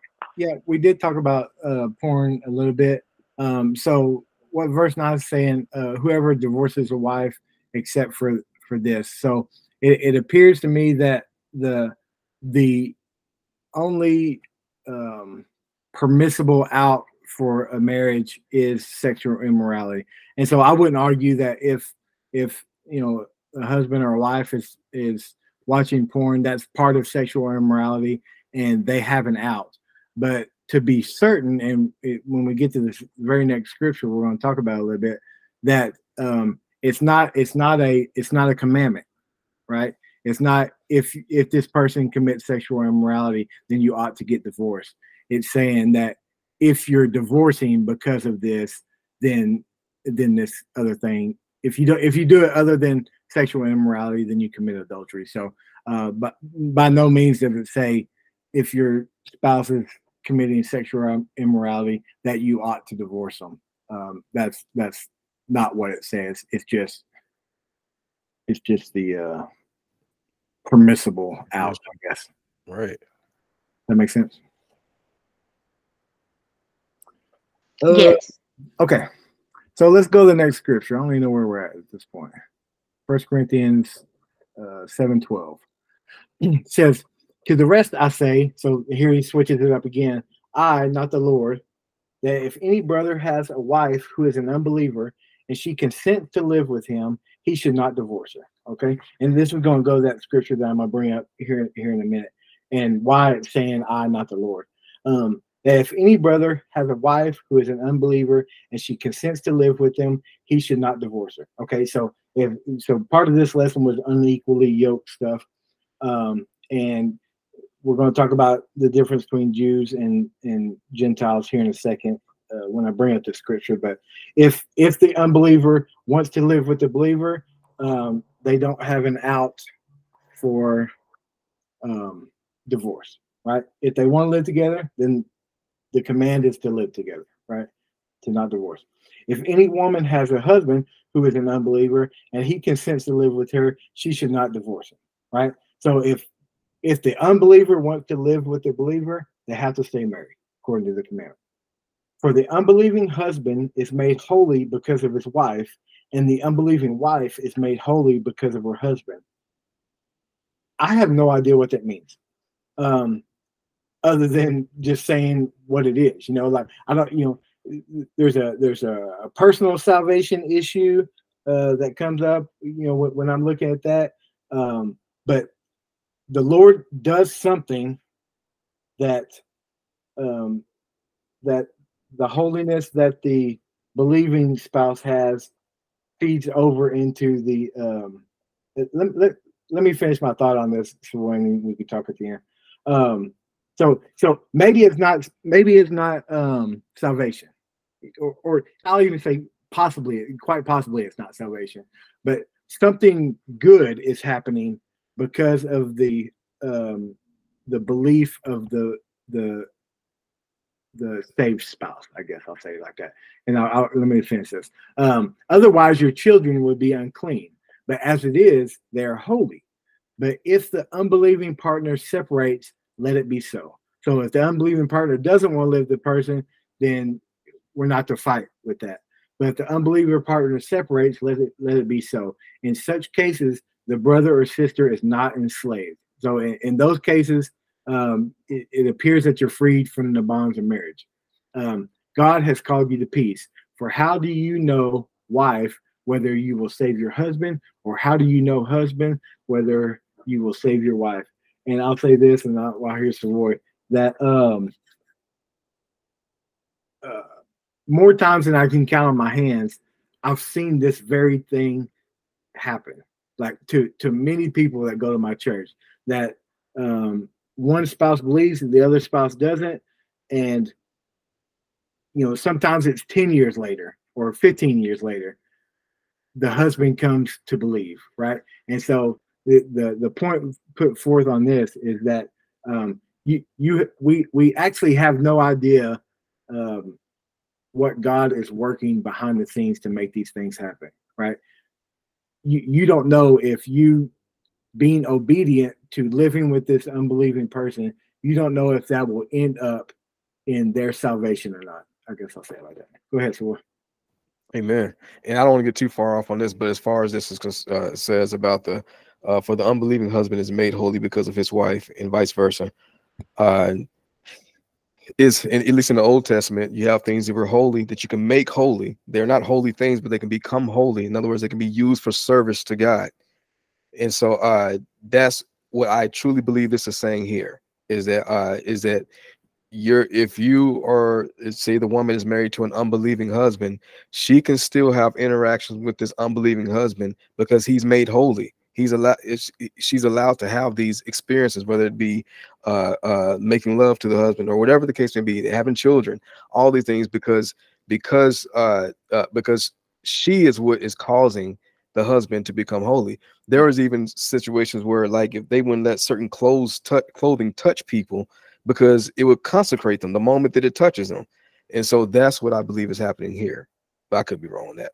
No, because in most translations, this word holy is not there. It's sanctified, which means clean. So exactly what, they're made clean in that way. But verse 16 down here, Deja, it's, I said I'm most dreading the conversation between me and God about what happened between me and my wife. But imagine the conversation that this person in verse 16 has, where they said, I refuse, I'm a believer and I refuse to live with this unbeliever, even though they wanted to live with me. And God saying, hey, if you would have stuck with it for 6 more months, this person was going to be saved, but now they're not. Like we just don't know. And to me, that's very scary, because it does happen. So what you got to say, Deja? Yeah. I had a question, but it's not as important what I feel like the Holy Spirit wants me to say to you, Ben. This is the second time you've said that. You're not looking forward to the conversation you have to have with God.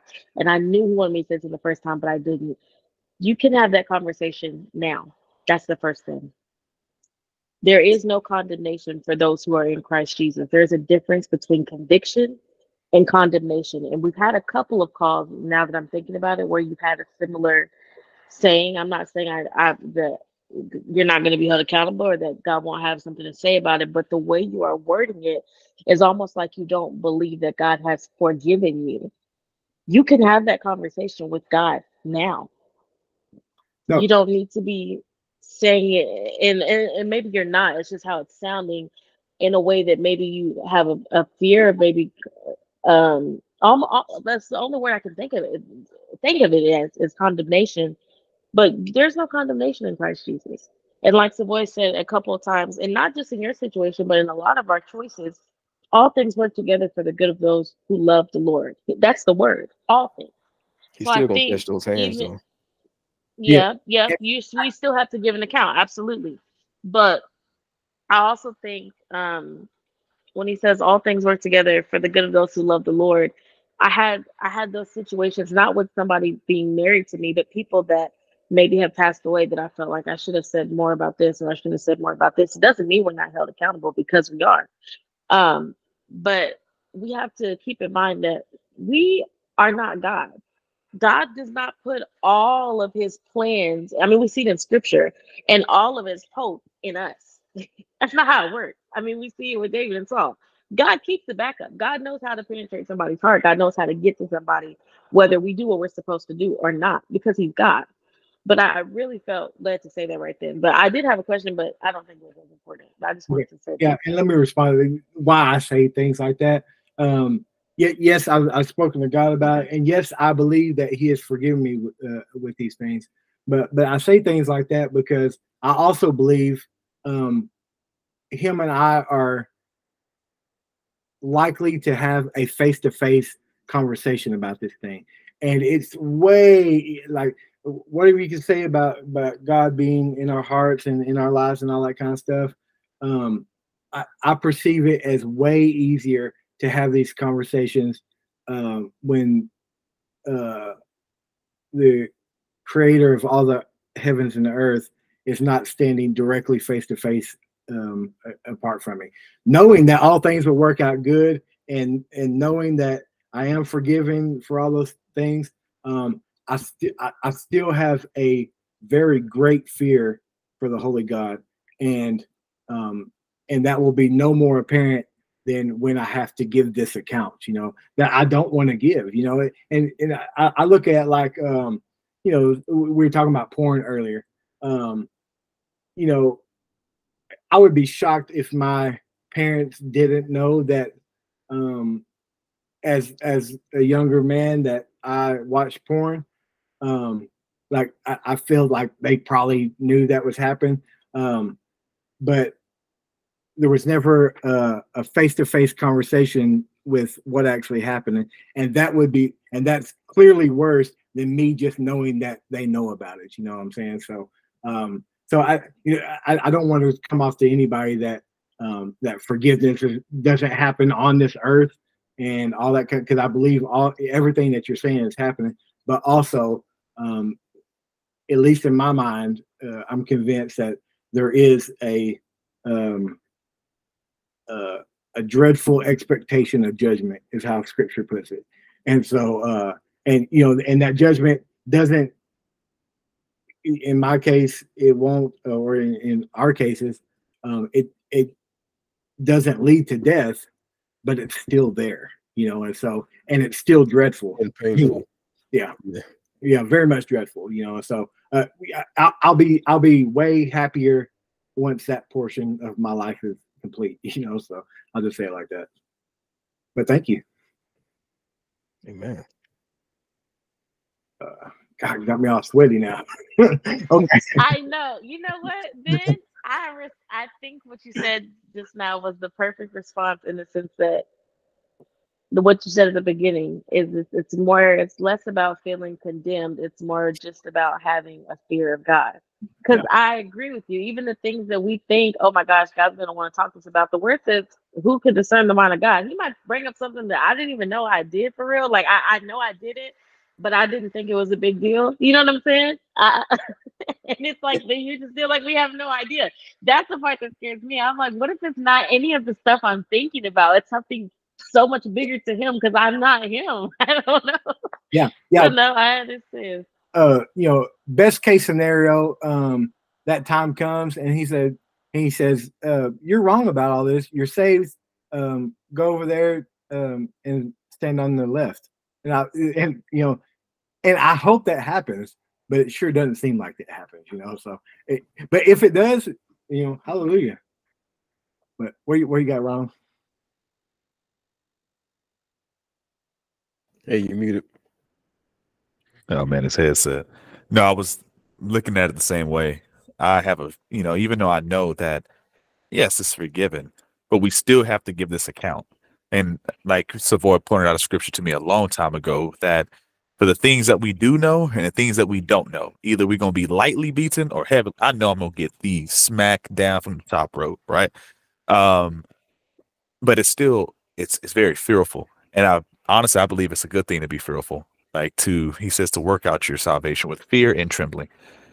He's giving us a heads up. It's not games that he's playing. It's just like, hey, I'm serious about this. So, Ben, I'm 100% with you. It's a fear factor that needs to be there in our lives to keep us humble, and allows us to really walk hand in hand with him, understanding at any time he can strike us anytime he wants to. And so I'm also at that same point in my life where I have to be conscious of that fear and remember who he is at all times. Amen. I was gonna say something really quick. It gives to me a new light of the scripture that says he will wipe away all tears. Yep. It almost sounds like the tears are happening at this point where the blows are happening. And so comfort is coming, but there's definitely going to be some chastising. It looks like we're going to have to answer for. Mm-hmm. What you got, Disney? Oh, go ahead. Oh no, I was gonna say I agree. I don't want someone to think I'm saying don't fear God. Please don't think that's what I'm saying. That's the No, first you thing. didn't get that. That's not No, what no, I'm no, saying. no. I But to wasn't. I say, wasn't I saying was that. gonna say, okay, I was gonna say, oh my gosh, Lord, No, only thing I knew for a no, fact that you were saying is you don't want to be with that boy. That's all I was hearing you saying. That was it. no, that's it's crazy. Is that's really not what I'm saying. If y'all only knew, but it's just that I want to be. We get to a place. That's what I was about to say. The fear of God to me, it doesn't even just humble us. I feel like it keeps you obedient, right? Because God is multifaceted, right? I will wipe every tear from your eyes. I separate your sin as far as, the east is from the west. But then also, whooping is coming. You have to give an account. My life is hidden in Christ. I love that word because that means I don't even want you to really to look over here. I just want you to see Jesus and look away. But it's just like I think it keeps us obedient because I say, and this is me being honest, y'all. I would say to God in my prayer time all the time, God, I don't want to love anything or anyone more than you. And I'm a young lady, and it's very easy to, and I've done it before in this relationship, put it before God and been gravely disappointed.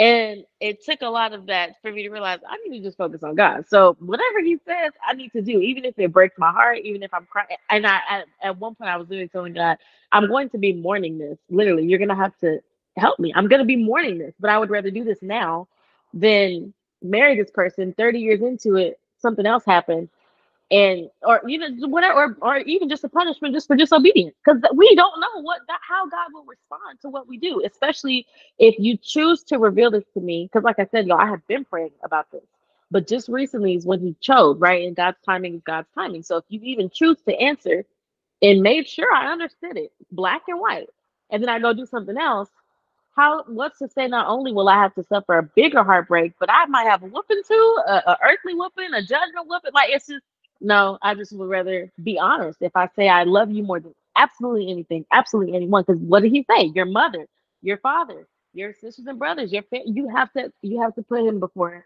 every single person. But don't think that just because I sound like this that it's just what I want to do. You just know, just pray for me. Just pray for me. Amen. All right. So let's go to the Deuteronomy. Is that what's next? Okay. So Deuteronomy 7:3-5 says, "You shall not intermarry with them." Talking about the them there are the people of the lands that they are inhabiting the promised land, right? So he's telling them, like, when you go into the promised land, don't intermarry with the people that are there. Giving your daughters to their sons or taking your daughters for your sons, for they would turn away your sons from following me to serve other gods. Then the anger of the Lord would be kindled against you, and He would destroy you quickly.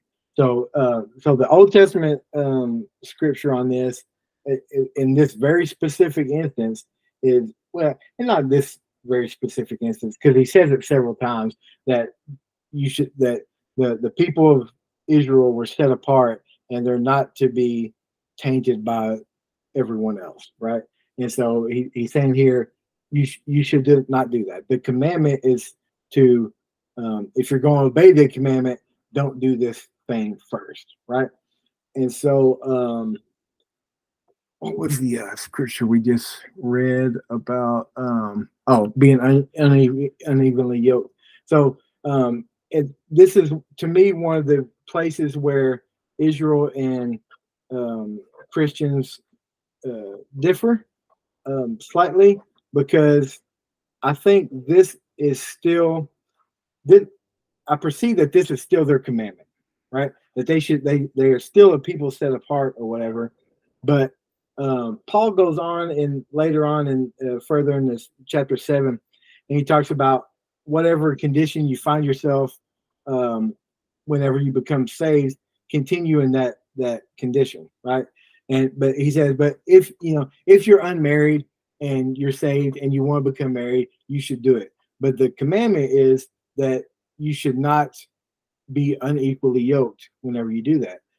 So the previous scripture that we read talks about, what if you find what ought to happen when you find yourself like two people are married and now you're saved and your spouse is not saved, and he gave commands as far as that, and so but 100% of the time, a person that is already a Christian should absolutely not marry somebody that isn't a Christian, right? Because they're unequally yoked. And so that's why I brought up this Deuteronomy 7, that if you're in this situation when you become saved and the person wants to live with you, you're stuck, for lack of better words. The commandment is to stay. But the commandment also is, if you're unmarried and you're saved, you are not to marry someone that is not saved. Does that make sense? Any comments or questions? And he didn't have the scripture up, but y'all can turn to it. The story, I think the story that Savoy was going to tell earlier, happens in Ezra chapter 9 and 10. So these people are coming back from exile. Oh boy, you already got it. I'm actually going to start in 9, 13 probably, Savoy. 12 maybe. And so in Ezra, these people are coming back to Jerusalem, and they've been in exile all this time, and it's found out that they've married all these people that Deuteronomy told them absolutely not to marry, right? And so 12 reads, "Therefore do not give your daughters to their sons, neither take their daughters for your sons, and never seek their peace or prosperity, that you may be strong and eat the good of the land, and leave it for an inheritance to your children forever. And after all that has come upon us for our evil deeds and for our great guilt, seeing that you, our God, have punished us less than our iniquities deserved, and have given us such remnant as this, shall we break your commandments again and intermarry with the peoples who practice these abominations? Would you not be angry with us until you consumed us, so that there should be no remnant nor any to escape? O Lord, the God of Israel, you are just, for we are left a remnant that has escaped, as it is today. Behold, we are before you in our guilt, for none can stand before you because of this." And so the people come to Ezra and the priest, and they say, "God, we really blew it, and now we realize that we shouldn't have intermarried with these people, right?" And so the question is, like, does God permit divorce in this way, in this unyoked way? And I think it's different than what Paul is saying in 1 Corinthians 7. Maybe because since Jesus did what he did, our bodies are now his temple. And something else, like, he's able to make unsaved people sanctified in that way, in that marriage relationship, for the sake of godly offspring, as we talked before. But I'll read the rest of chapter 10, or what I'm going to read. So it says, "While Ezra prayed and made confession, weeping and casting himself down before the house of God, a very great assembly of men, women, and children gathered to him out of Israel, for the people wept bitterly. And Shechaniah, the son of Jehiel, of the sons of Elam, addressed Ezra. We have broken faith with our God and have married foreign women from the peoples of the land. But even now there is hope for Israel in spite of this. Therefore, let us make a covenant with our God to put away all these wives and their children, according to the counsel of my Lord, and of those who tremble at the commandment of our God, and let it be done according to the law. Arise, for it is your task, and we are with you. Be strong and do it." Then Ezra arose and made the leading priests and the Levites and all Israel take an oath that they would do as has been said. So they took the oath. And then the story goes on. So it appears to me like, before we would use this as an example of God being okay with any instance of turning away unyoked people, that they did this, it appears, for the very specific reason of God has made a promise to Israel that, or to Abraham rather, that him and his descendants would inherit the land that they are now in this place. And because they have intermarried and all these kids are not Israel, then the easiest way to say it is that divorce is allowed in order that his promise would remain true, that Abraham's descendants would be the ones that would possess the land. All right. And so, in my estimation, we as Christians don't have that excuse, right? And it appears that this never happens again in the Bible. So I can't speak on how he feels about it continually, but in this situation, over and over again, because they put away the wives and the children, it's because there's a promise that God is fulfilling for Abraham in that way. Questions? What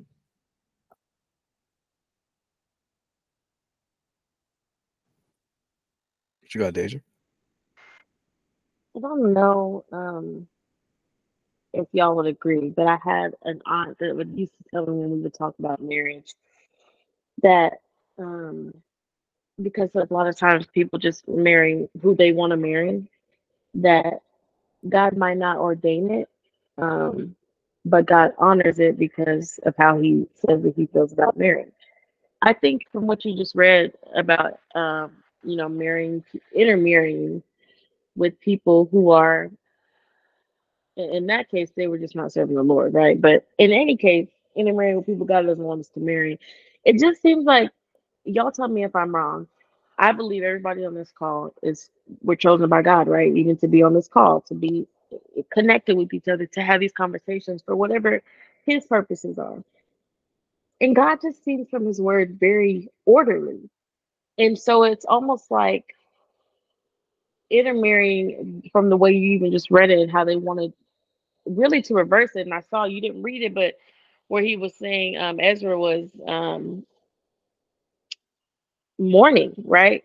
Because of their not, this is after they said they're going to fix it, right? They're going to try to fix it, but just mourning because, of their behavior. It just makes me feel like there's some type of contamination almost to the order that God has for us when we do it, anything out of His will. But to marry somebody is to come into like a lifelong covenant. Is at least in the way that I understand marriage Americanized, right? Out for better for worse until death do us part, right? A lifelong covenant. That's it's almost like, how do I say it? How do I explain it? It's almost like God is showing us that it's so serious to Him because it really affects, maybe even like you're saying, down to our children, down to if the children are clean, if the children aren't clean. It's like God is just so strategic and really orderly. That's like the word that's coming to mind. And it's like it's some type of contamination that's occurring, or some type of um uncleanliness that's occurring. And a lot of times I know we say, oh, Old Testament, but to me, I mean, God is the same God. If He didn't want us to read it, it wouldn't be in here. And I feel like He's just trying to show us how serious it is.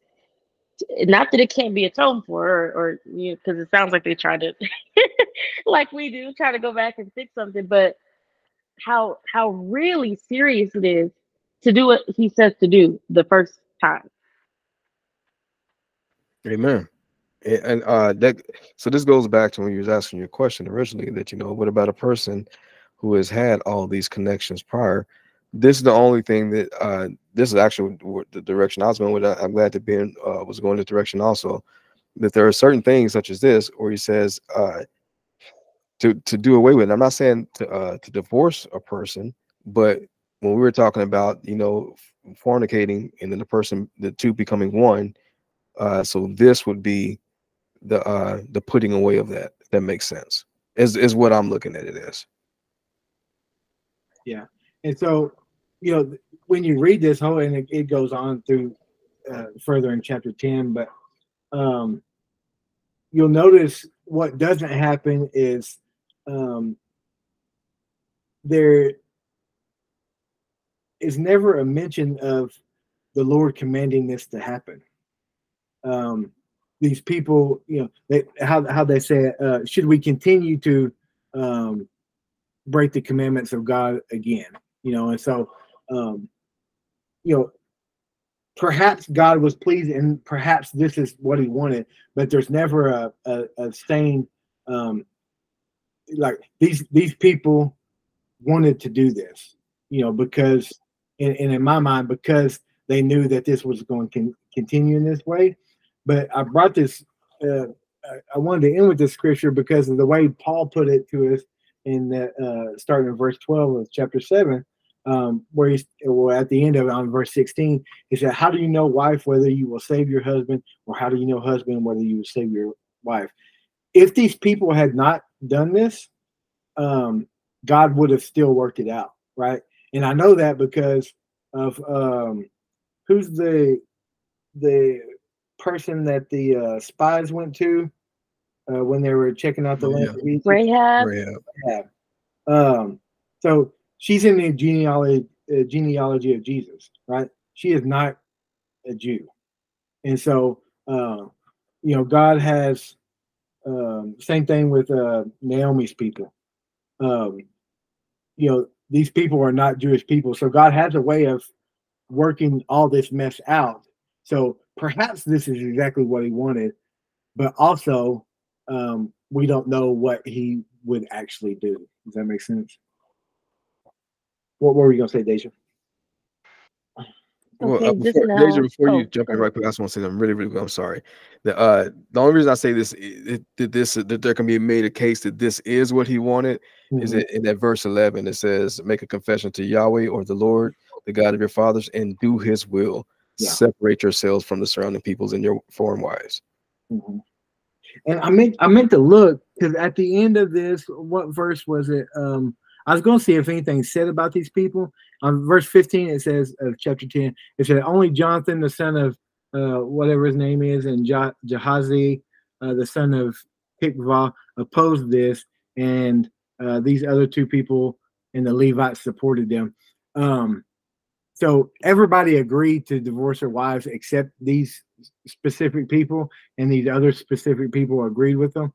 And so maybe one of y'all want to look into these people and see what I'm kind of curious about what might have happened to these people that didn't put away their wives. And I always say that because either something really good happened or something really bad happened. Like in the way I'm looking at it. And so anyway.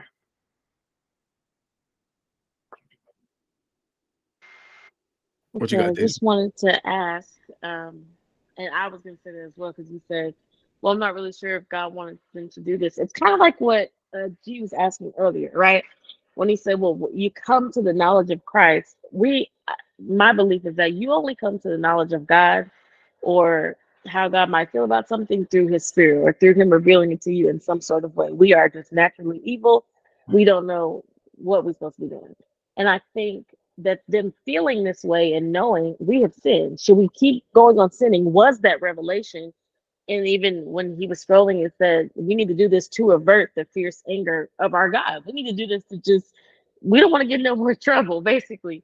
And I think that something like that can only come from God. I mean, sin doesn't tell you to walk away from sin, but I thought about the scripture that I was going to ask, or why I believe that is he talks about if your eye causes you to sin, pluck it out. So it's almost like the word is saying, or not almost, by any means necessary, separate yourself from sin or separate yourself from anything that causes you to sin.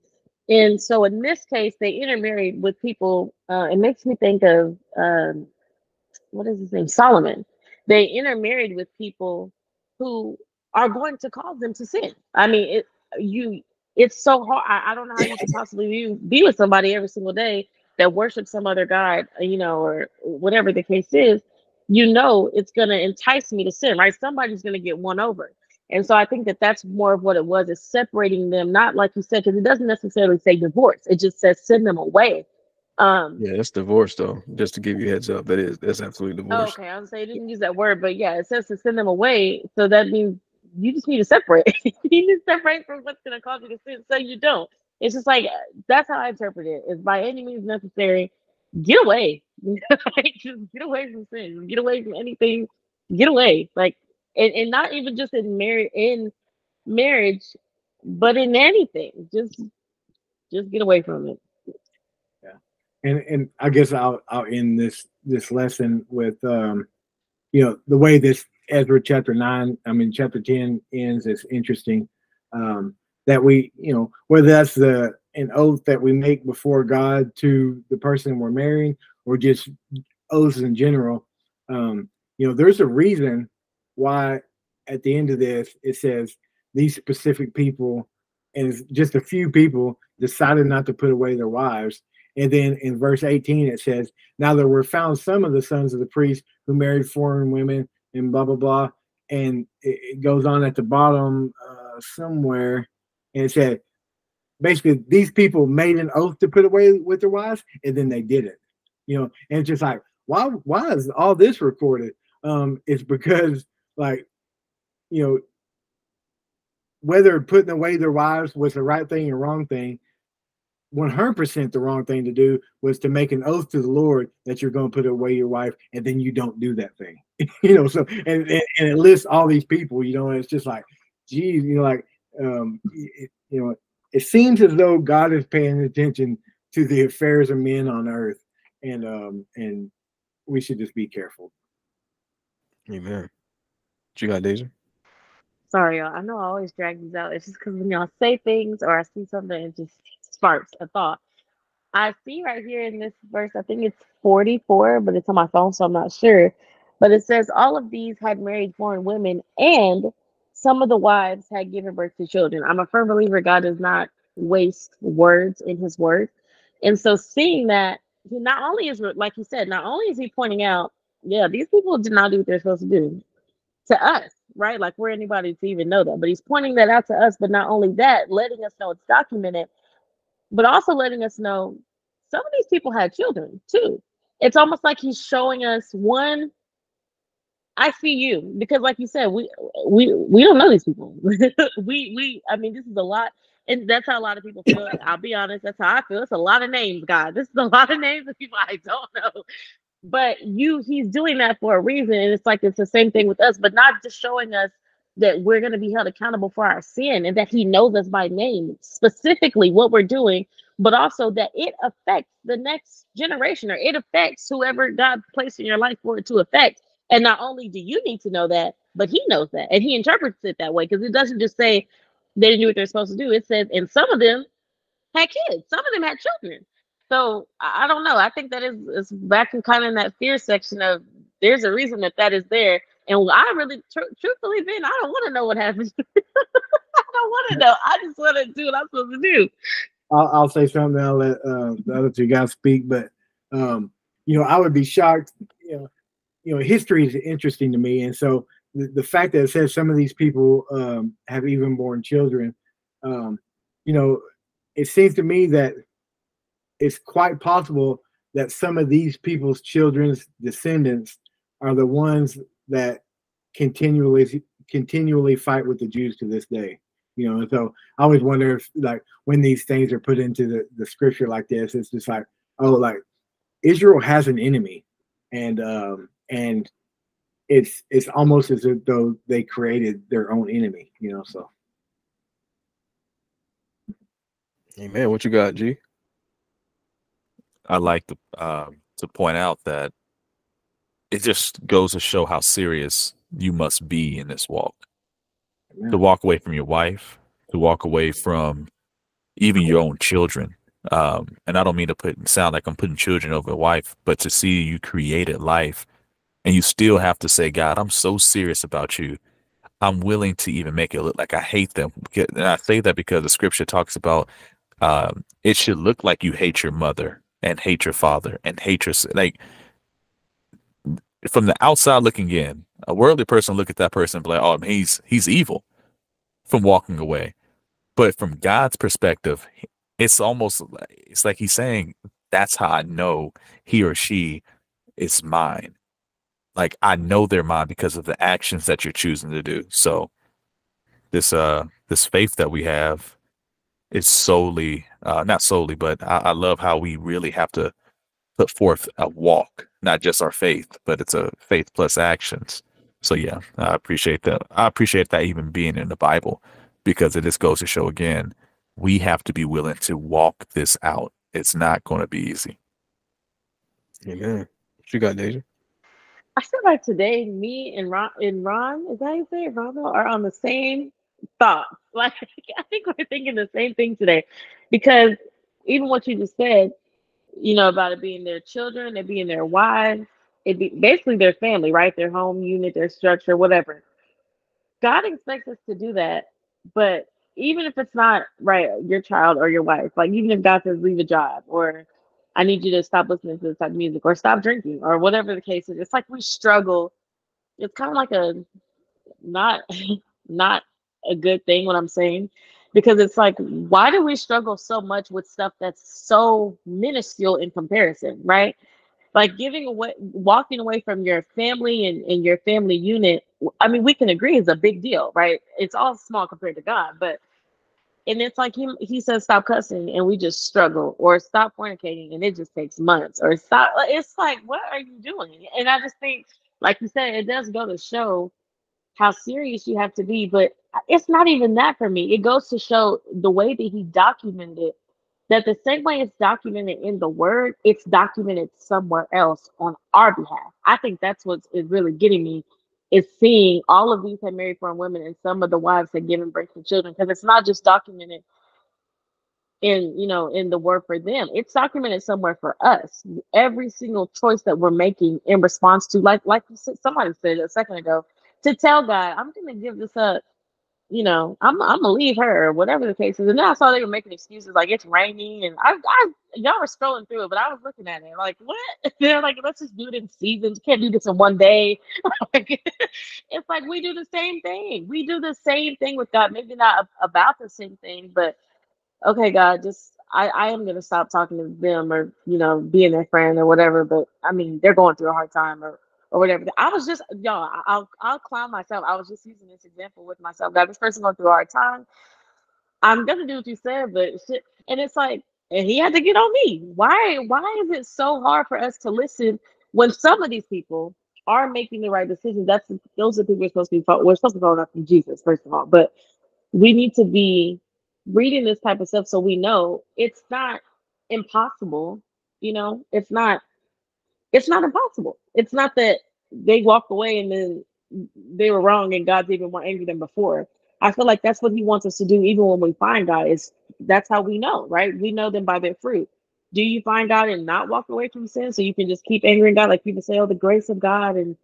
But I feel like, is that not taking advantage? Now that you know about it, you just want to keep going the wrong way. It doesn't make sense.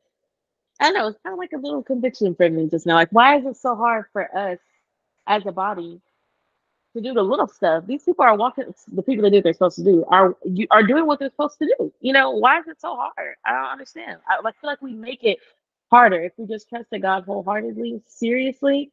I feel like it's not that hard, but we just don't trust him all the way. We just wonder, well, how am I going to eat, or am I going to find love again, or my kids bring me fulfillment, whatever these people could have been thinking to keep them from obeying God. But it's like, I mean, look at Job. This is God we're talking about. This is God. I don't know. Just food for thought. And I'll say something and let Ron finish it up. But there's also the thought process of like, what is actually the right thing to do? You think about Abraham's son. What's the other son's name? Ishmael. He put him away because of his wife, but he still sought the Lord on behalf of him, and the Lord still blessed Ishmael. And so so we could look at this Ezra verse and say like everything worked out exactly as it was supposed to work out. But maybe if they had sought a different path, it would have worked out exactly as it was supposed to work out anyway. You know what I'm saying? So it's not always clear. I'm going to stop short in saying that the people of Israel did a good thing here. Perhaps they did, but perhaps there was another way that they didn't seek, and so, and I say that, it's kind of dangerous to say that kind of stuff, where it's I don't say it lightly, but there's our thoughts are not our thoughts, and the fact are not his thoughts, and the fact that these people came up with this plan doesn't mean necessarily that it was the right plan. Okay, wait. I know, Ron. I know you're about to say something, but just to respond really quick. I'm not understanding what you're saying. Not only in your terms, pushback for that is walking away from sin is always going to be the right decision biblically. You're not supposed to continue in sin. That's my understanding of what I've read, and my understanding of coming to the knowledge of Christ is that when He finds every single one of us, we are walking in sin, whether we know it or not, or whether we wanted to, whatever the case is. So I think maybe I could be, and I'm not trying to be offensive, misunderstanding what you're saying, but like it said in the word, where it's do His will, like the boy pointed out. So I think they did the right thing. I don't think it was. I think maybe what you're trying to say is God could have worked it out any other way. But as far as the choices that they made, I think that they definitely made the right choice, because as we were just talking about, I also don't think it would have been highlighted to people that didn't in the way that it is, if that makes sense. That's my only pushback to that. And then Ron, you can have the floor.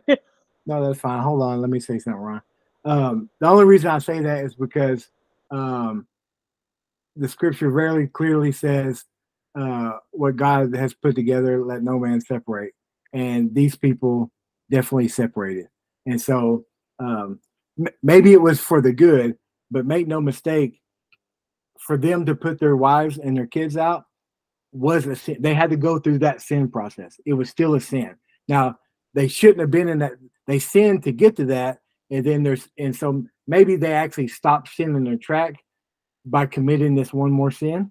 That's the way I'm looking at it. But it's to me, like, scripture is extremely clear that that he hates divorce, right? And it was also very clear that they weren't supposed to marry these people in the first place. I get that, but make no mistake, at least in my estimation, what they did was also a sin, but perhaps it was to keep them from other sin. I guess, does that make sense? So They're about to get wiped out, man. yeah, They were so the only reason I want to bring up while I push back on that is because this isn't man separating them. This is God actually doing the separating. It said this is His will. He wants y'all to separate. And so because of this, we can't take this and just give everybody else a reason to go and divorce for becoming unequally yoked. So do you have that scripture? Because when I was reading, and maybe I just, but in verse 11.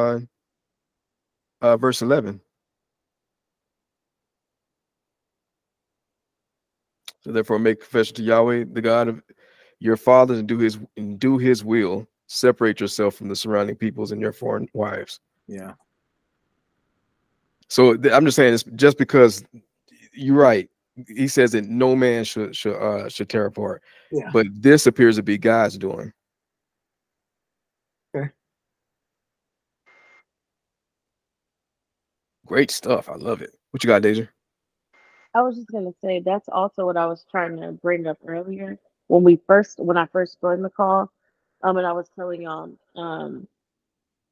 did I think when God tells you flee from this person, get away from this person, or whatever the case is, even if y'all had been intimate before and you've repented, or even if you hadn't, because I don't know if they clearly had to change their heart, right? Repentance to go the other way, and that's what they did. So I guess if they did repent. But that's what I was saying, is that it's not man, it's not one of us saying, "Oh, I just want to be with you anymore, never mind." It's God intervening and saying, and that's why I was saying, I think that's why it's a little bit different, kind of like you said, is that if God is saying no, do something else, then that is Him separating you. Not I feel this type of way, I'm just gonna do this. That's what I was trying to say earlier, if that makes sense. Yeah, absolutely. And I feel like this was actually your answer to it. This whole Ezra thing that we're going over right here. I agree. Sir. I agree. Hey, we've been stepping all over, G. What you got? I've been sitting here patient, taking it all in. But something that was brought up to my attention some time ago.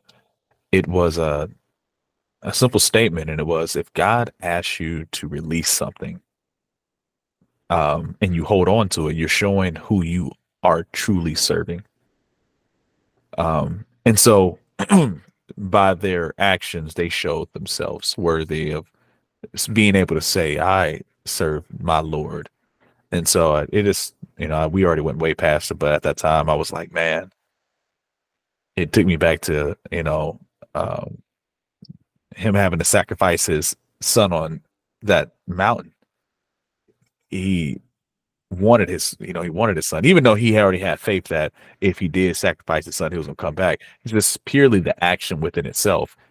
Him doing those actions throughout the entire Bible, you see people doing the action. So I just like the fact that you see it throughout the entire Bible of God's people truly showing that they serve the Lord by their actions. Why do you say, I'm your Lord, and I do what I say do? So this just goes to attest to that scripture itself right there. Amen. Amen. This is gone. What you got, Deja? Sorry, I wanted to say something to Ben because G just said something and it made me think to him. In Hebrews 11, it talks about, like you said, Abraham's mindset was, if God said it, it's going to happen anyway.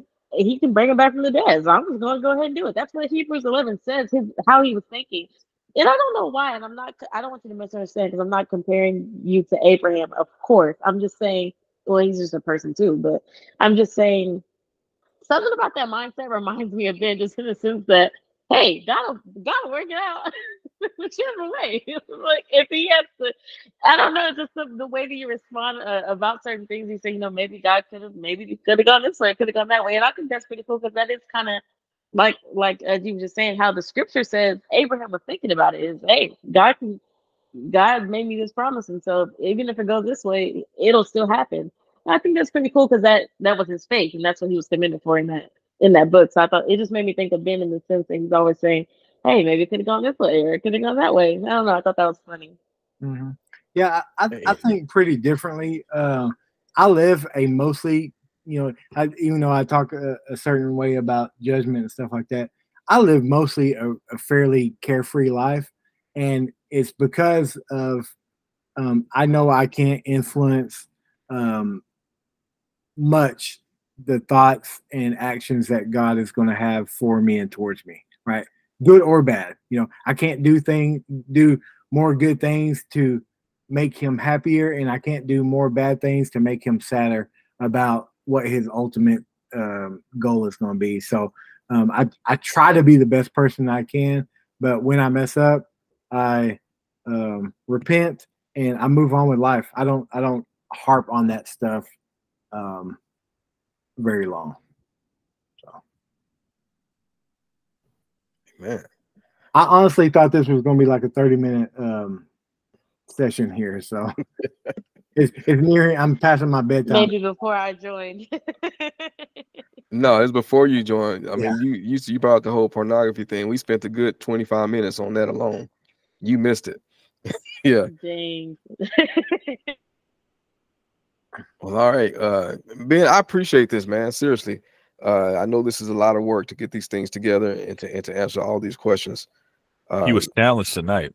Ooh, boy, was Ben challenged tonight. Oh yeah. Yeah, I love it too. Because I didn't have to sit in the hot seat today, so it was nice. My notes were like, I had at least 20 other scriptures. And I was like, I gotta simplify this because we're gonna be here all night. So yeah. God's will be done. I think you did. I forgot you were taking over this week, but I thought you did really good too. And I when you were talking, I was like, oh wait, I think this is what they were talking about. Bill was taking over, but it was a blessing. Definitely answered some stuff, confirmed some stuff. So yes, sir. Definitely appreciate you. Amen. But thank you also for not shying away from the scriptures that separate us. I say it multiple times that, I see churches wanting to do, they speak from a place that, makes people want to come back. A lot of the scriptures that we bring up on into studies, podcasts, whatever you want to call it, I'm surprised, like this boy says, that people actually return, because there's nothing that we really read tonight that makes us say, "Oh man, I'm so happy that this is taking place." It's stuff that at least we're being truthful, and like you just said, yeah, we feed the spirit. We're not feeding our flesh with any of the things that we're saying. We're being very authentic. And Ben, you did a very good job of doing that today, preparing people for the truth. And nothing's going to change from the truth. The truth is our Lord and Savior, Jesus Christ. And this is what he expects of us. And if you don't like it, hey, it's a tough pill to swallow, but you did a wonderful job. Thank you. Thank y'all. I'm a big believer in correct theology is good for people's soul. So like whether it's good or bad, in the end, it's all of Scripture is profitable. So. Amen. All right. Well, we'll say a prayer to close us out then, and God willing, we'll be back together next week with another topic. Feel free to drop more topics in there because we definitely can use some more to fill up the coffers. G, you want to pray us out? Absolutely. You know what? I'm gonna go ahead and pass it to Deja. Deja? Oh my gosh, y'all want to know something? I have to tell y'all. Before somebody said we're gonna close in prayer because y'all usually don't say it. I feel like the Holy Spirit was saying you need to pray. You need to pray. I was like, I pray when we get off the call. I pray for everybody. Then when he said G, I said, "Whoo!" Almost. I'm being honest. I was like, "Whoo!" G can do it.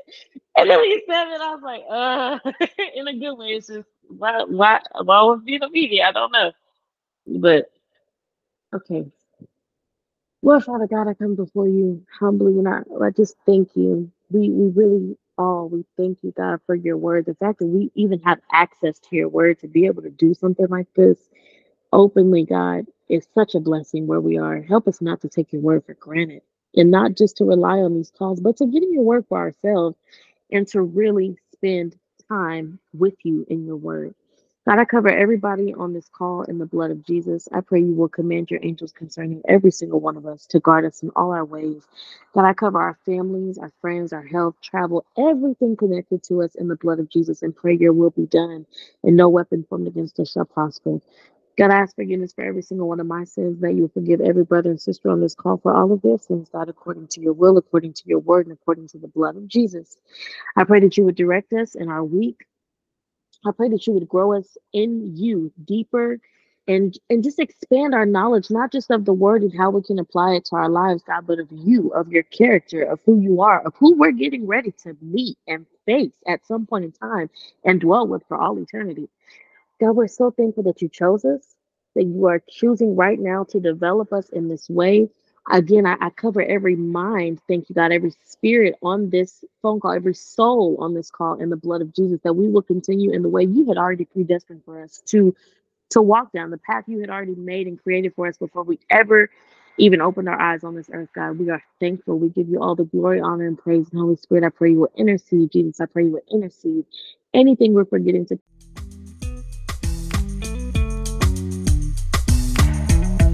The Lord bless you and keep you. The Lord make his face shine on you and be gracious to you.